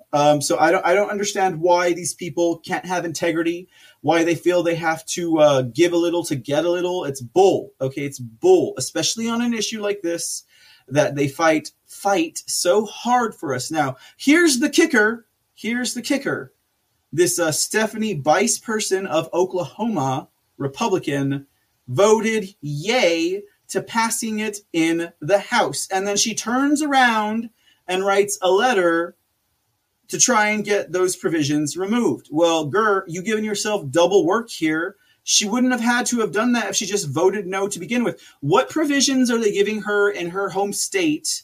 What federal money is she seeking in order to sell out her own constituents and the veterans who fought to protect her ass while she slept at home and dreamt about how much money she was going to make working in the legislature for the state of Oklahoma? That's what I want to know. Okay, that's what I want to know. That's what we need to find out. Oklahoma, I know you are. I don't know if Oklahoma's still in the House. It is late, and other programs are on right now on Foxhole. So Oklahoma might not be here anymore. I haven't seen her in a minute. I won't name names. I haven't seen her in a minute. But it's all good. I was looking to see if this bloke here did also. It wouldn't surprise me if the two authors of this bill, with their 161 supporters, actually signed to pass this in the House. Like, it would not surprise me. We know that he did! He did! Both of them! Both of these hypocrites! Stephanie Bice and Richard Hudson, North Carolina, Oklahoma, respectively, voted to pass this bill and then turned around and sent a wah-wah letter of regret trying to get these provisions out. Did they not know it was there to begin with? That's what I want to know. It's ridiculous. Okay, guys, last part of this bill that we're going to talk about. Oh, goodness. Okay, let me get this ready. I just have to ask you, after Democrats... Shush! Not yet, Gur. You're coming up, okay? So last part of this bill to bring to y'all's attention is the potential, actually it's not the potential, with this bill, women will be drafted into the Army, okay? Now, this topic in particular, sorry, there's going to be a little bit of a shush. This topic in particular, it has garnered very little attention, although it has in some cases, because of all of the, whatever, it doesn't matter. People aren't paying attention to it. But the House of Representatives voted in this bill also to expand mandatory selective services draft registration to include women. The system currently applies only to men 18 to 25. Of course, we know this. And the National Defense Authorization Act 2022 passed the House, and now it seems that this will apply towards women of the same age range in accordance with the current system of things. Now, the move is likely, at least in part, a reaction to recent indications that the Supreme Court is likely to strike down the present system on the ground that it engages in unconstitutional sex discrimination. Can you believe that? In June, the Supreme Court refused to hear a case challenging the male-only system, but 3 justices, including conservative Brett Kavanaugh, filed an opinion arguing that the system is unconstitutional and suggested that the court should invalidate it in the near future if Congress does act. Okay, so some people are speaking out about this. One of them happens to be Texas Representative of District 21, Chip Roy. Now, Chip Roy's district is expansive. It includes Fredericksburg, Bernie, small parts of San Antonio, San Marcos, New Braunfels, small parts of Austin. His piece of the pie is kind of big. So we're going to play this clip, or some of it, with Chip Roy. And then we'll wrap this story up and we'll have some final thoughts and I'll send you all on your way. Thank you again for being in attendance tonight. Here we go, folks. Bah! Humbug. To ask you, after Democrats let the Taliban takeover happen in Kabul, they now want to use this NDAA to push on critical race theory on our troops and, of course, drafting our daughters. How's this a priority right now? Yeah, it's pretty unbelievable. And in fact, the NDAA has other problems like a red flag law that would harm our military, men and women's ability to get access to firearms, spends more money. And we're doing nothing to hold General Milley or Secretary Austin accountable for the absolute train wreck that occurred in Afghanistan.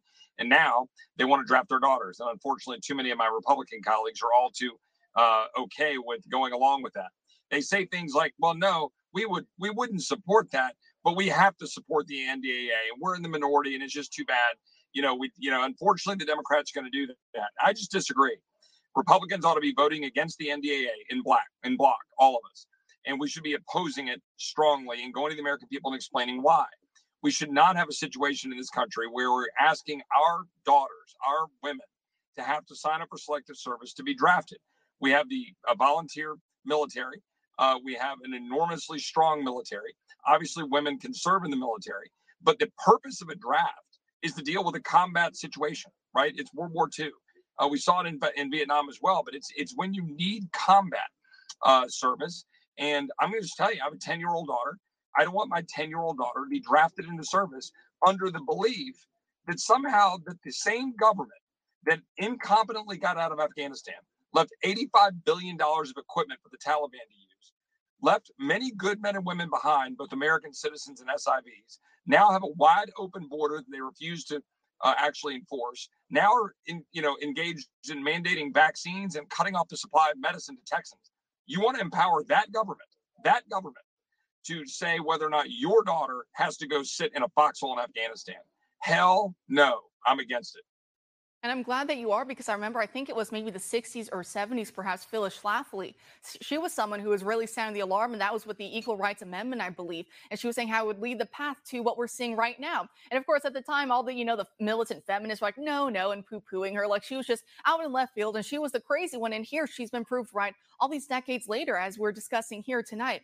So when we talk about it, we hear, for a lot of conservatives, we always hear the criticisms that we focus too much on the culture and we shouldn't be focusing on the culture. It's a losing issue for us. But look how the culture and the left-wing culture that we're living in has come to dominate politics now. I mean, you're working with colleagues now who won't even look you in the eye and say that women are women and men are men, and that men can't become women and women can't become men. They'll look at you and say, actually, I don't know if there really is any difference.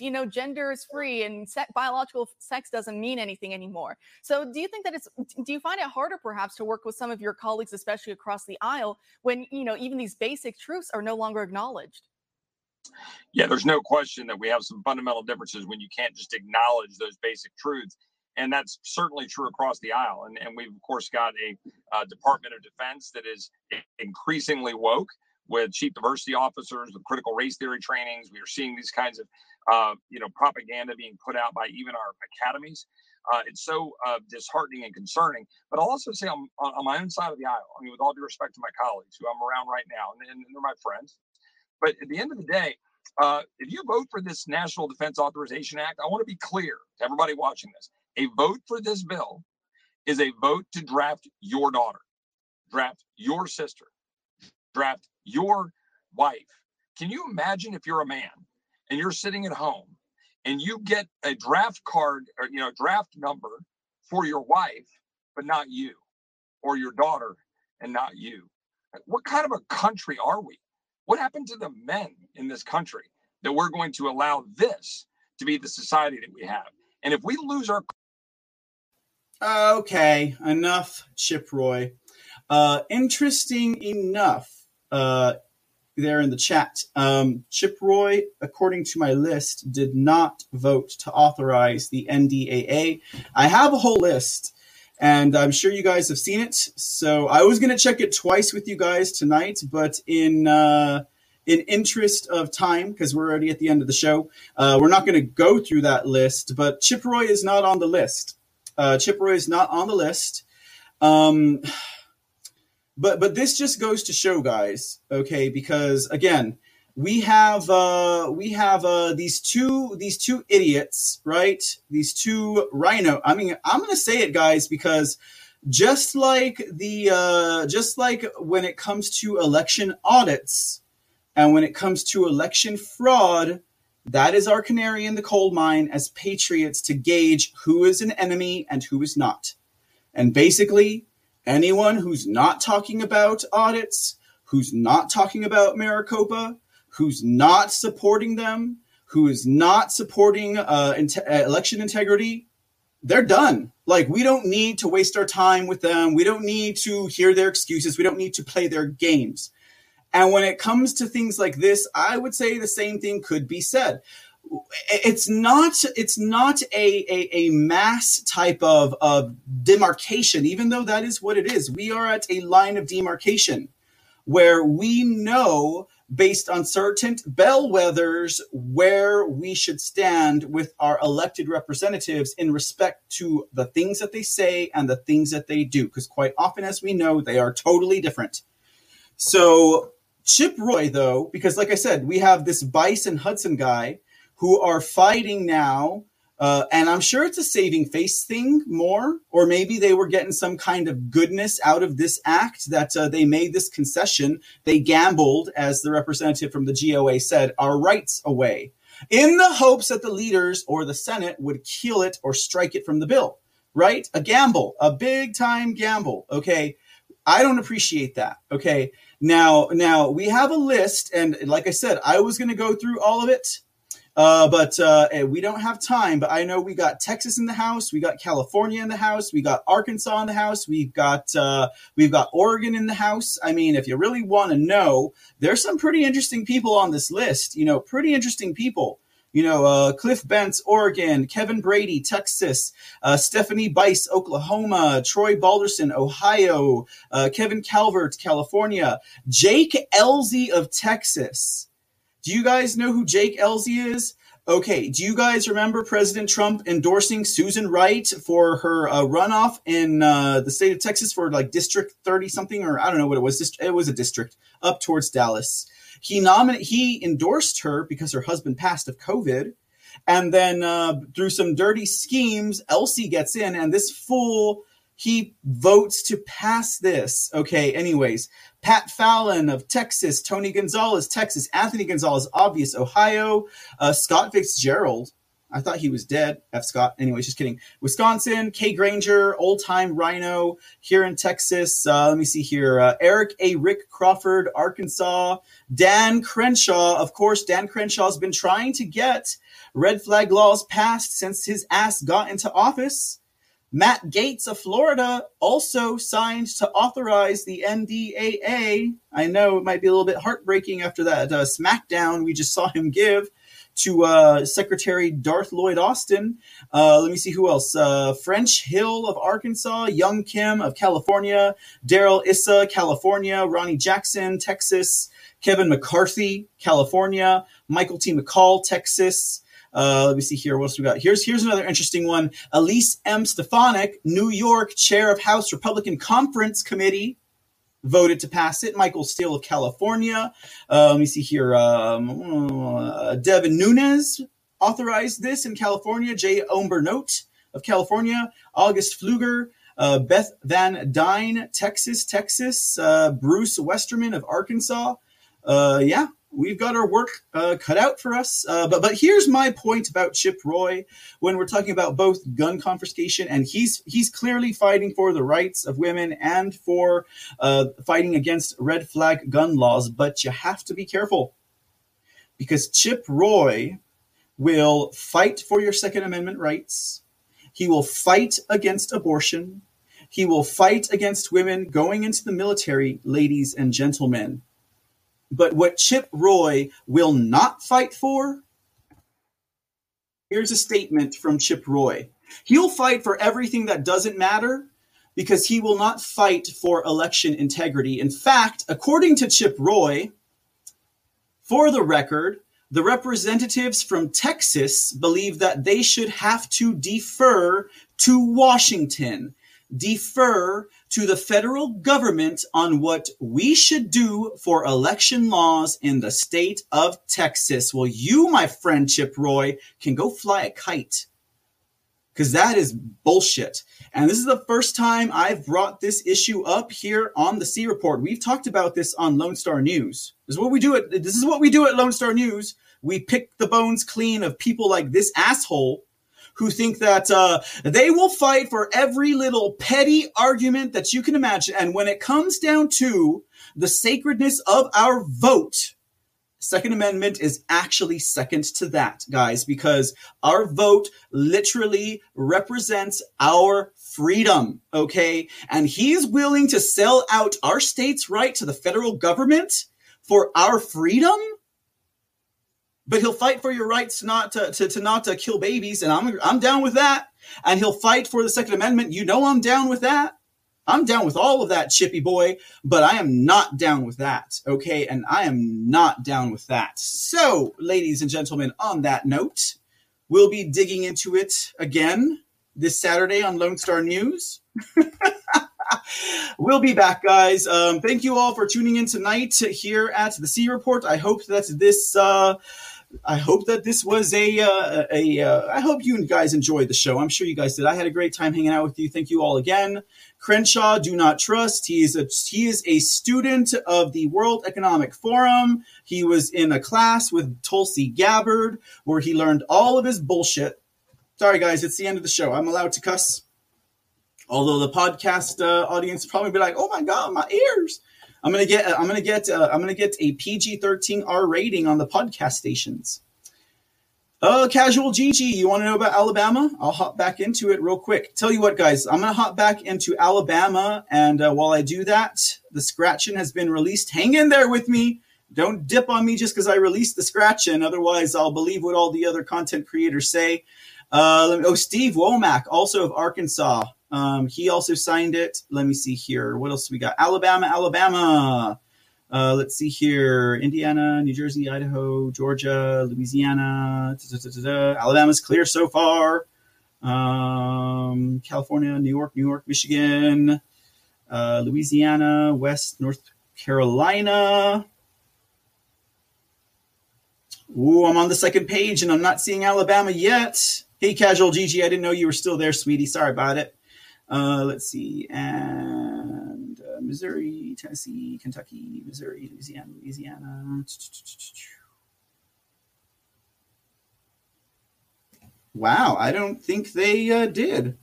That might be a good on you guys. One person, Jerry L. Carl of Alabama, authorized the NDAA in the House. There you go, Miss Casual Gigi. All right, guys. Yep, vote is number one, Aurelius. It is number one. Thank you all for being in attendance today. I appreciate y'all hanging out, and I hope you guys enjoyed the show. Hey, the Speaking Easy, I see you there. What's up, dude? I called California and Texas. Don't worry. Don't forget, guys, before you head out the door, just keep it in mind, or let your friends know. We are, of course, doing a bit of a fundraiser just to get my butt secured over in Las Vegas. Any donations by way of Cash App, PayPal, or Gold Pill donations over at the foxhole.app or pill.net are most appreciated. And again, guys, I would not be doing this without y'all's support, and for that, I am most definitely thankful. All right, with that said, we will see you tomorrow. Don't forget, we'll have the C Report, 7:30 p.m. Central, same place, same time. And hey, Deborah, I don't know where's you at, girl? Okay. And we'll also have Mr. C in the Dark tomorrow. I'm trying to arrange some things for that. And we'll see where that goes. We'll either do a watch party or something, because the panel I'm wanting to put together has not quite come together yet. With that said, ladies and gentlemen, if you are over at the foxhole.app, don't worry, Aurelius, I'm looking at you. Don't you worry, bud. But if you are over at the foxhole.app or if you are over at pill.net, you got some options for you. I might pop over into Belushi. I might pop over into Average Joe Patriot. I might pop over to the Texan. But either way, guys, I would say check them out. I recommend them. And there's several others. You got Brain Pod, you got Patriot News, you got Table of Titans, you got Magical Trevor, you got PSB. All at your discretion, guys. Till then, we will see you tomorrow. Have a great night. And as always, God, be safe, be blessed, and God bless America. We'll see y'all tomorrow.